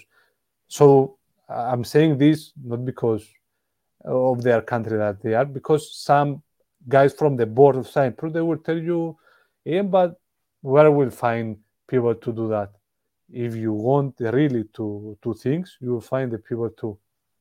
So this is have us αντίκτυπο ένα αποτέλεσμα, Aris and Paphos gain younger fans because they are getting the fans go there and he get a shirt, he get the casco, he can go to a training session, he can take picture with the players. This is what the young kids love. Yeah, and I think it's very intelligent how they're doing this, because what they are effectively doing, they are aiming their product at a younger demographic, because they know the younger demographic may not have the disposable income, but their parents do. And it's just like a Christmas when you see the toy adverts on the television, you know, but mama, papa, I want this, helodo. Yeah, when the kids see Aris, the tabeles, the billboards on the highway, or they go on YouTube and there's an advert and it's Aris, you know, they know what they're doing, and it's very intelligent, and they're doing what the other clubs aren't doing. I don't see Apoel doing it. I don't see Omonia do it. You know, I go to Limassol, I see Aris tabeles everywhere, Aris posters on the buses. I go to Lefkosia, I might see an Apoel poster. I might see something with Omonia, but there's no, then it's like, oh, they take it for granted. We are the clubs in Lefkosia. We have the fan base. They will always keep coming. But what they don't realize is that Aris are going to be stronger. They're going to be better eventually. The resources that they're going to bring to Limassol. I mean, look at Buffer. They've got a state-of-the-art training facility. Yeah, Aris are going to do the same. And then you got Omonia with Ilias Bullos, which is a kadastasi. You know, there's no hot water, nothing. And they don't own it. They don't own it. Aris spent €500,000 on a team coach to take the players with Wi-Fi, with everything. This is elite mentality football. and they're planning for the future. If they get into the Europa League, the Conference League, they build on it. They're bringing more money. They're bringing better players. We saw Gagorin. We've seen Stepinski. We've seen Borison come in. Vanna Alves. These are top players. But the better they get, the more players that will come in. And then you see Abuel and Omonia going all the way down. And then Addis comes. So it's a revolution. The other thing that Bafos and Addis have got going for them as well is the atmosphere in the stadium. So younger people can go to the stadium without having how to put this democratically, without there being any issues, let's say. So if you, for instance, if you go to the RCB for without a big game, them being worried about without them being worried about anything. So, for instance, if you go to the RCB for a derby, or if you go to the Andonis Papadopoulos for a derby, whether it's Omonia away fans or Abuelo away fans or Anorthosia away fans or whatever it is, there's a certain atmosphere, which again, it's a great atmosphere up to a point. So there's a reason why in the Liga all these clubs are getting fines, because there is a certain build-up over what would be allowed for, a good atmosphere. Whereas, your Bafos and your Aris aren't necessarily having those issues that the other more traditionally big clubs are having at the moment. And I think that plays into it. Yes. I think there are coming some interested years in the of the changing of history in Cyprus football. And I would love to, after some 2-3 years, to come again and discuss about the changes that will be. I think in 2-3 years, we will see these changes that now it's what we are saying, that's the process. Now is the process. Now is the process that things happen, but no one sees. 100%. 100%. Egadon. I agree. Right, we have one more game. We've gone nearly 2 hours. Savamo, I know it's very late for you, Filet. And thank you for taking this time. We're not going to spend too much long on the show because obviously you need to go to sleep. I don't want to keep you awake. No worries. I enjoy the time. If I was being tired, I would tell you, don't worry. Thank you. So we've got one more game to discuss. Yeah. Another game with a lot happening. It's only 4.5 minutes long, this video, so it's not as long as the last ones. But Apollon beats AEK 1-0. But AEK were down to 10 men after 8 minutes, with Ledes getting sent off with a very reckless tackle. Clear red as far as I'm concerned. But then the match ended with AEK having Tomovic sent off and Hendy sent off for what looked like a judo. What was it, judo or UFC? I don't know what it was, but but yeah, 1-0 win for Apollon. Not good for AEK, who is slowly sliding down the table. Savamo, talk to me about this one. This is a red card, isn't it? 100%. Yeah, I suppose with he goes straight. I mean, for foul, and I don't know how it's in English, but υπάρχει υποψία τραυματισμού. So it's a injury, because he's not like he's going to play the ball. I mean, the ball intentional. That's intentional. Yep. It's intentional to the player. So and could bring some injury. So intentional, and with the way it comes to bring some injury, for me it's red card. Thasso, this game was an interesting one for me because it just seemed that AEK did try their best, but they looked very tired after 1 hour. And I understand you're playing football with 10 men from the 8th minute. It's very difficult. They did have their chances, but do you think Apollon will be disappointed that they didn't score more than one? Because in the second half, they caught them on a counter-attack about 3 or 4 times, and the final ball was dreadful. Yeah, there was a couple of strange decisions coming in the final third. I think there's one point where Bittaz is running down the wing and he tries to get the ball into Warda, where really you want those roles to be the other way around, where you've got what you should be having Warda running down the wing and Bittaz trying to get onto the ball. But yeah, there's a few things like that. I think the way Andone has the team playing, has Apollon playing kind of in transition. I think I spoke about it last week. They've got this kind of strange formation where Bittaz kind of sits behind, and then the wingers are the two players furthest forward. There was a situation here with VAR. I think it's going to briefly come up on the highlights package here, where there's a situation that occurs, and that would have been VAR. That would have been VAR getting a second yellow there. Now, personally, I think that's a second yellow, but the referee decided not to give it in at that point, which I thought was a strange decision. But yeah, there's a few things that kind of went on in this game that kind of. Were you happy with those lines, by the way? No. No. I mean, you could see Yakulis was offside anyway, so there wasn't a need for those lines to be there. But no. But yeah, there's a few things that happened in this game that not necessarily on this highlights package. So there's some point in like the 60th or the 70th minute, something kind of happens on the benches of the team, and somebody on Ajax bench gets sent off. The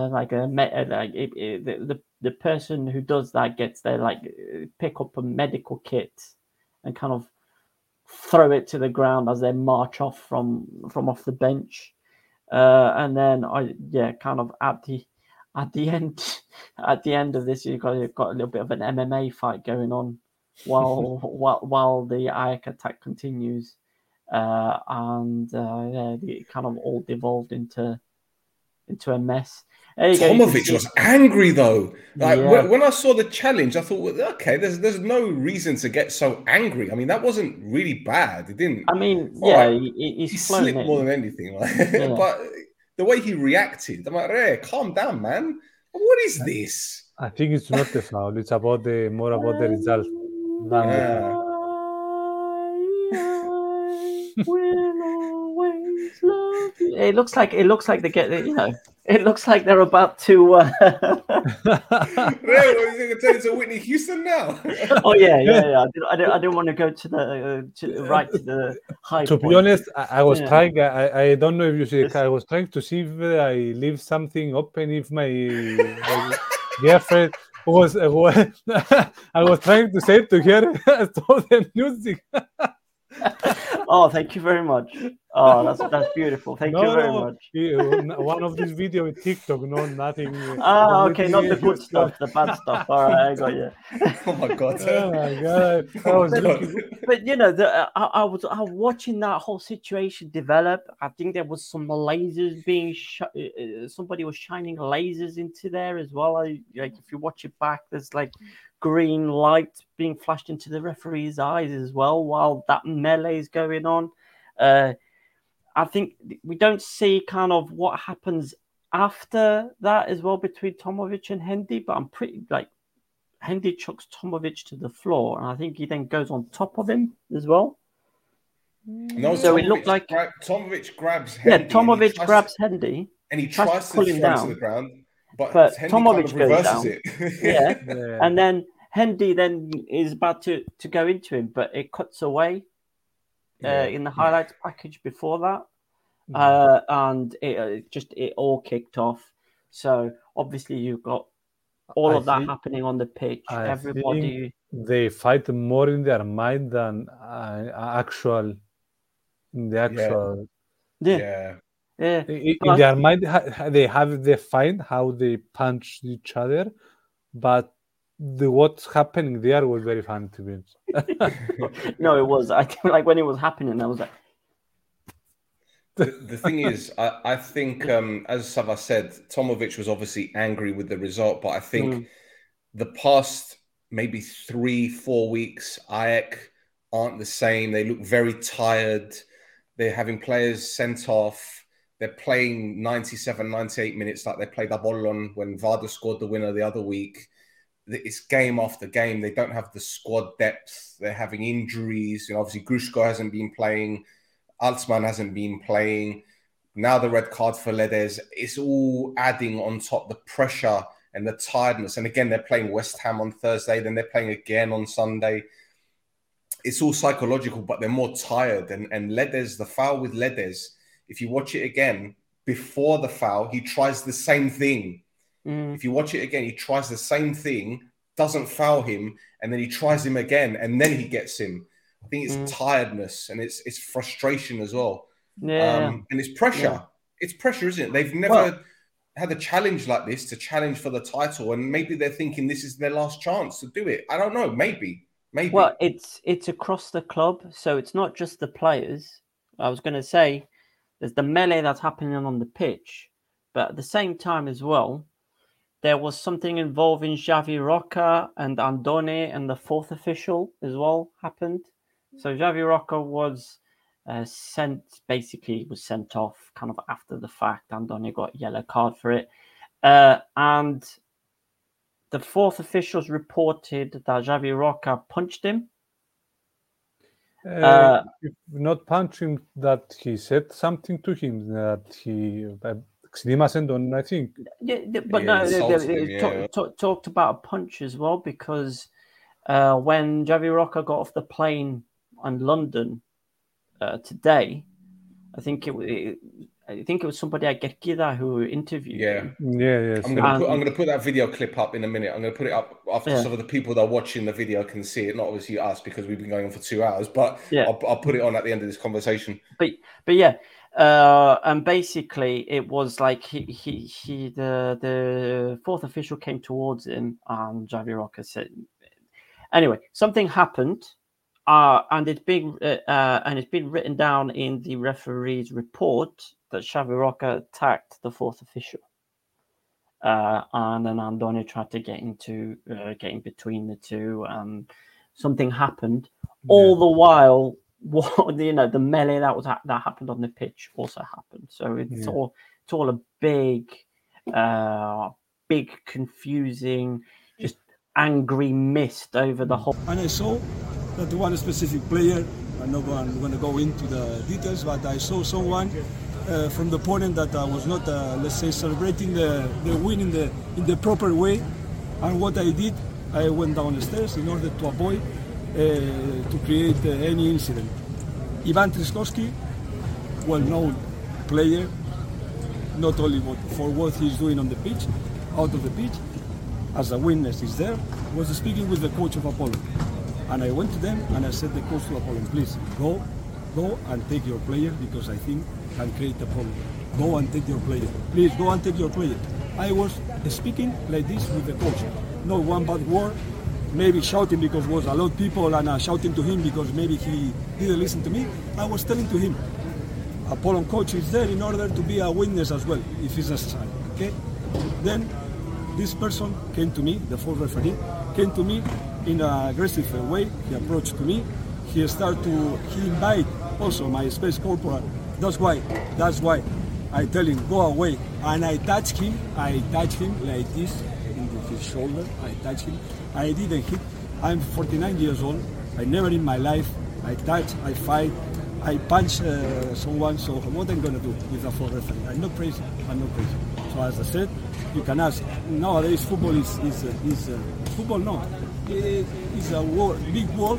But thanks God, with 2 phone calls, you know each other, you know how everybody is, and you can ask about my behavior. And I was respectful always with everybody, especially when they are coming to our home. Okay, so I want to explain that it was not true that I punched him. Actually, it was him who came to me in an aggressive way, threatening me with his manners, And then I react. Of course, I react, but I react touching him and telling him, go away, don't touch me.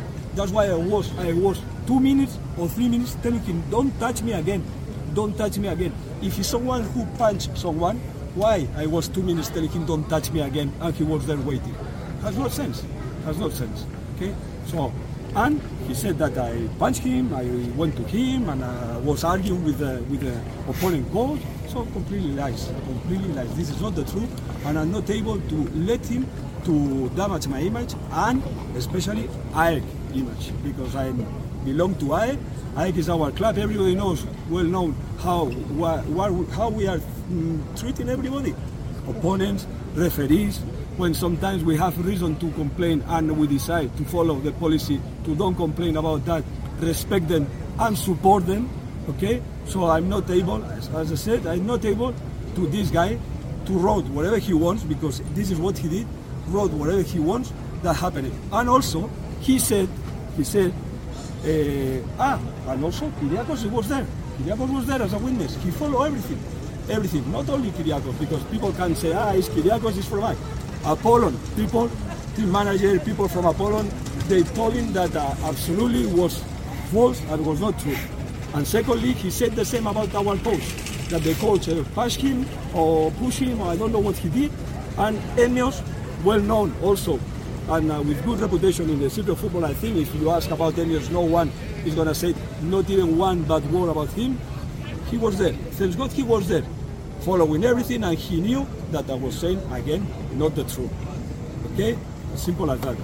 Sorry, because as I said, I don't want to be the protagonist, but I believe it was my duty to come out and to say this, because as I don't allow this guy to say it, because now, okay, they will, as he wrote whatever he wants, now they will punish him probably, but at least I want the people to know what exactly happened.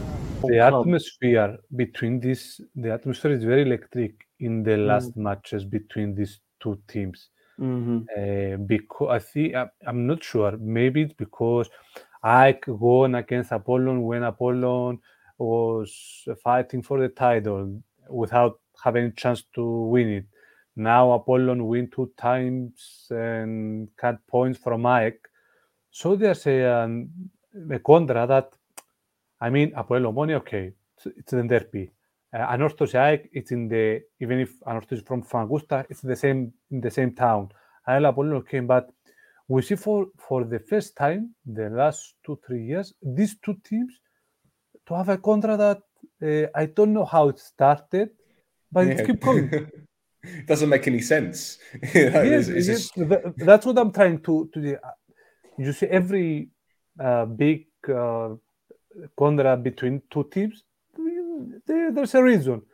Yeah. But I'm trying to find the reason behind all this, because in the last 2 matches especially, very much happened more out of the area or inside. With this But it happened with AEK and Salamina as well, didn't it? With the fans and then the journalists getting attacked from Sida Vision. As I said, it's in the same town again, maybe something in Larnaca.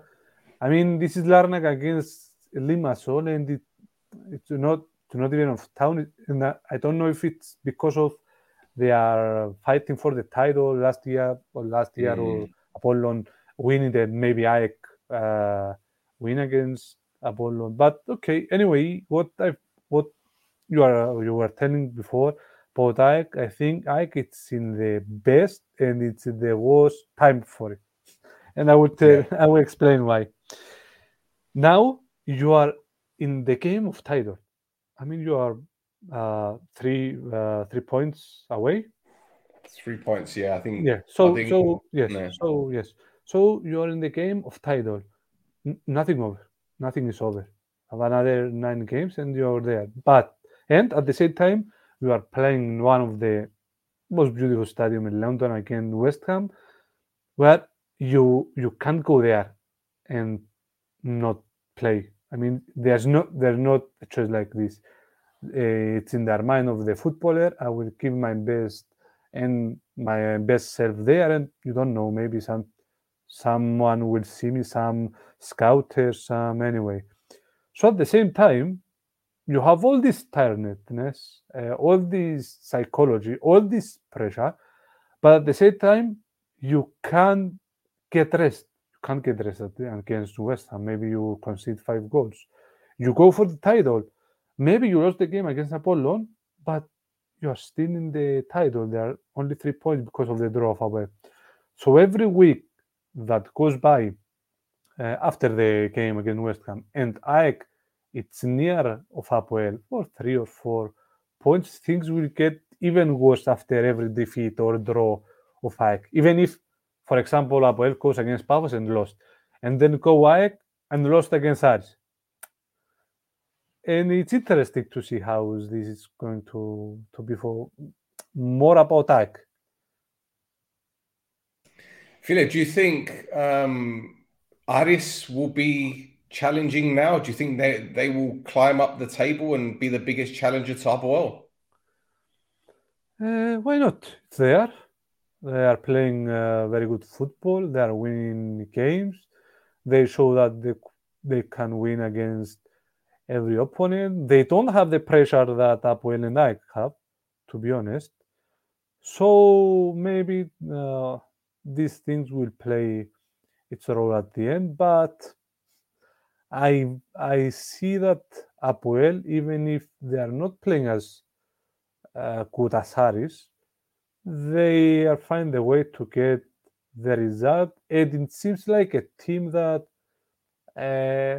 you see them and you are getting more sure about them other than Aris, then maybe he will win Apoel, and the next game he will lose for, let's say, Omonia that don't have, not because of the team that doesn't care about anything this time. No, you're right. You're right, 100%. 100%. Right, Thasso, is there anything else you want to discuss very quickly before we wrap it up? Because we've done almost 2.25 hours. Yeah, no, man. It was going to be some funny stuff. Dornaridis going off on one again, but that's about it. Yeah. Dornaridis, man. Just very quickly, what did he say?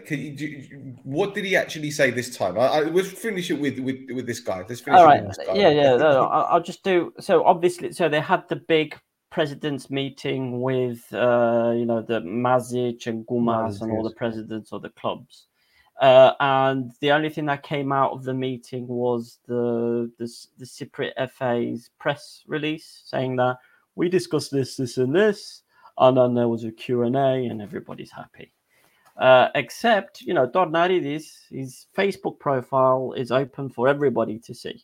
So I went to go have a look to see if he had anything to say, about his Filipineses or anything. So basically, he went and made a complaint. So I'll read what's on screen, but in English. So yesterday we had a meeting with the president of the association and the referee committee on the subject of refereeing. One of the talking points was about the event of a week ago when I entered the VAR van where the referee Marios Christoforou was. We paid a €5,000 fine and was banned for 2 games. We sent a letter asking that Christoforou is no longer specified, at least for the time being, at our matches. We asked for the rest of Olympiacos games that foreign referees are used. And what was the result? Where is the police? Where is the prevention of violence? How much provocation? A state held up by crutches tolerates and watches mute without being able to react. The comments are yours.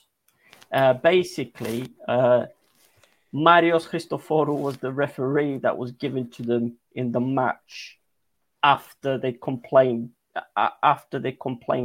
about not having Marios Christoforou, because Marios Christoforou was attacked by Dornaridis in the VAR van. Yeah. So obviously he will have a bias because Dornaridis attacked him.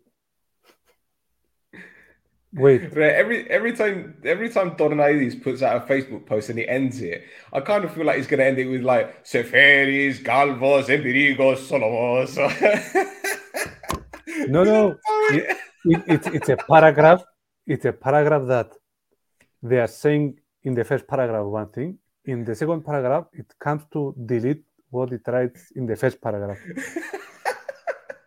If it is.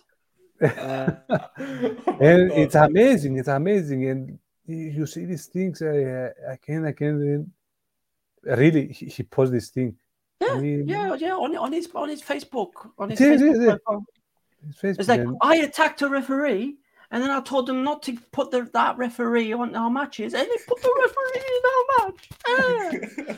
And where is the police to stop me from attacking the referee? Yeah.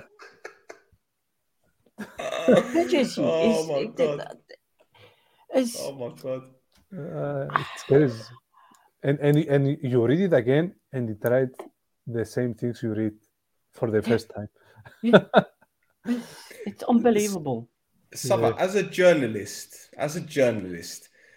how entertaining are these people when you see Tornaidi, when you see, Mani Darao bringing all the, like Upwell, they do these statements online. I mean, it must be, obviously sometimes it's really quiet in the news, but then these things happen and you're thinking, wow, they do the work for us, Yeah.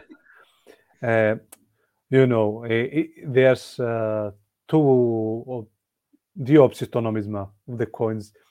So two sides of the coin, yeah. So it's the one that it's true that it's that time that you are reading these things and you are trying really to think what is in their mind, or if someone writing it for trolling you, or is it for true? Sometimes I don't find the answers. So it's so surreal, it's so crazy, it's so like near of a troll that you don't understand that if it's true, or if you are really reading these things. This is the kind fun, and to the other way, you are trying to do your job, and then if you try to find or to say something else, you will find your tombelazo by trying to tell them, for example, okay, Christoforos, what do you want to? You write something. We love. What do you want to say that? You said to us that you attack a referee and you ask where is the police. You really ask this.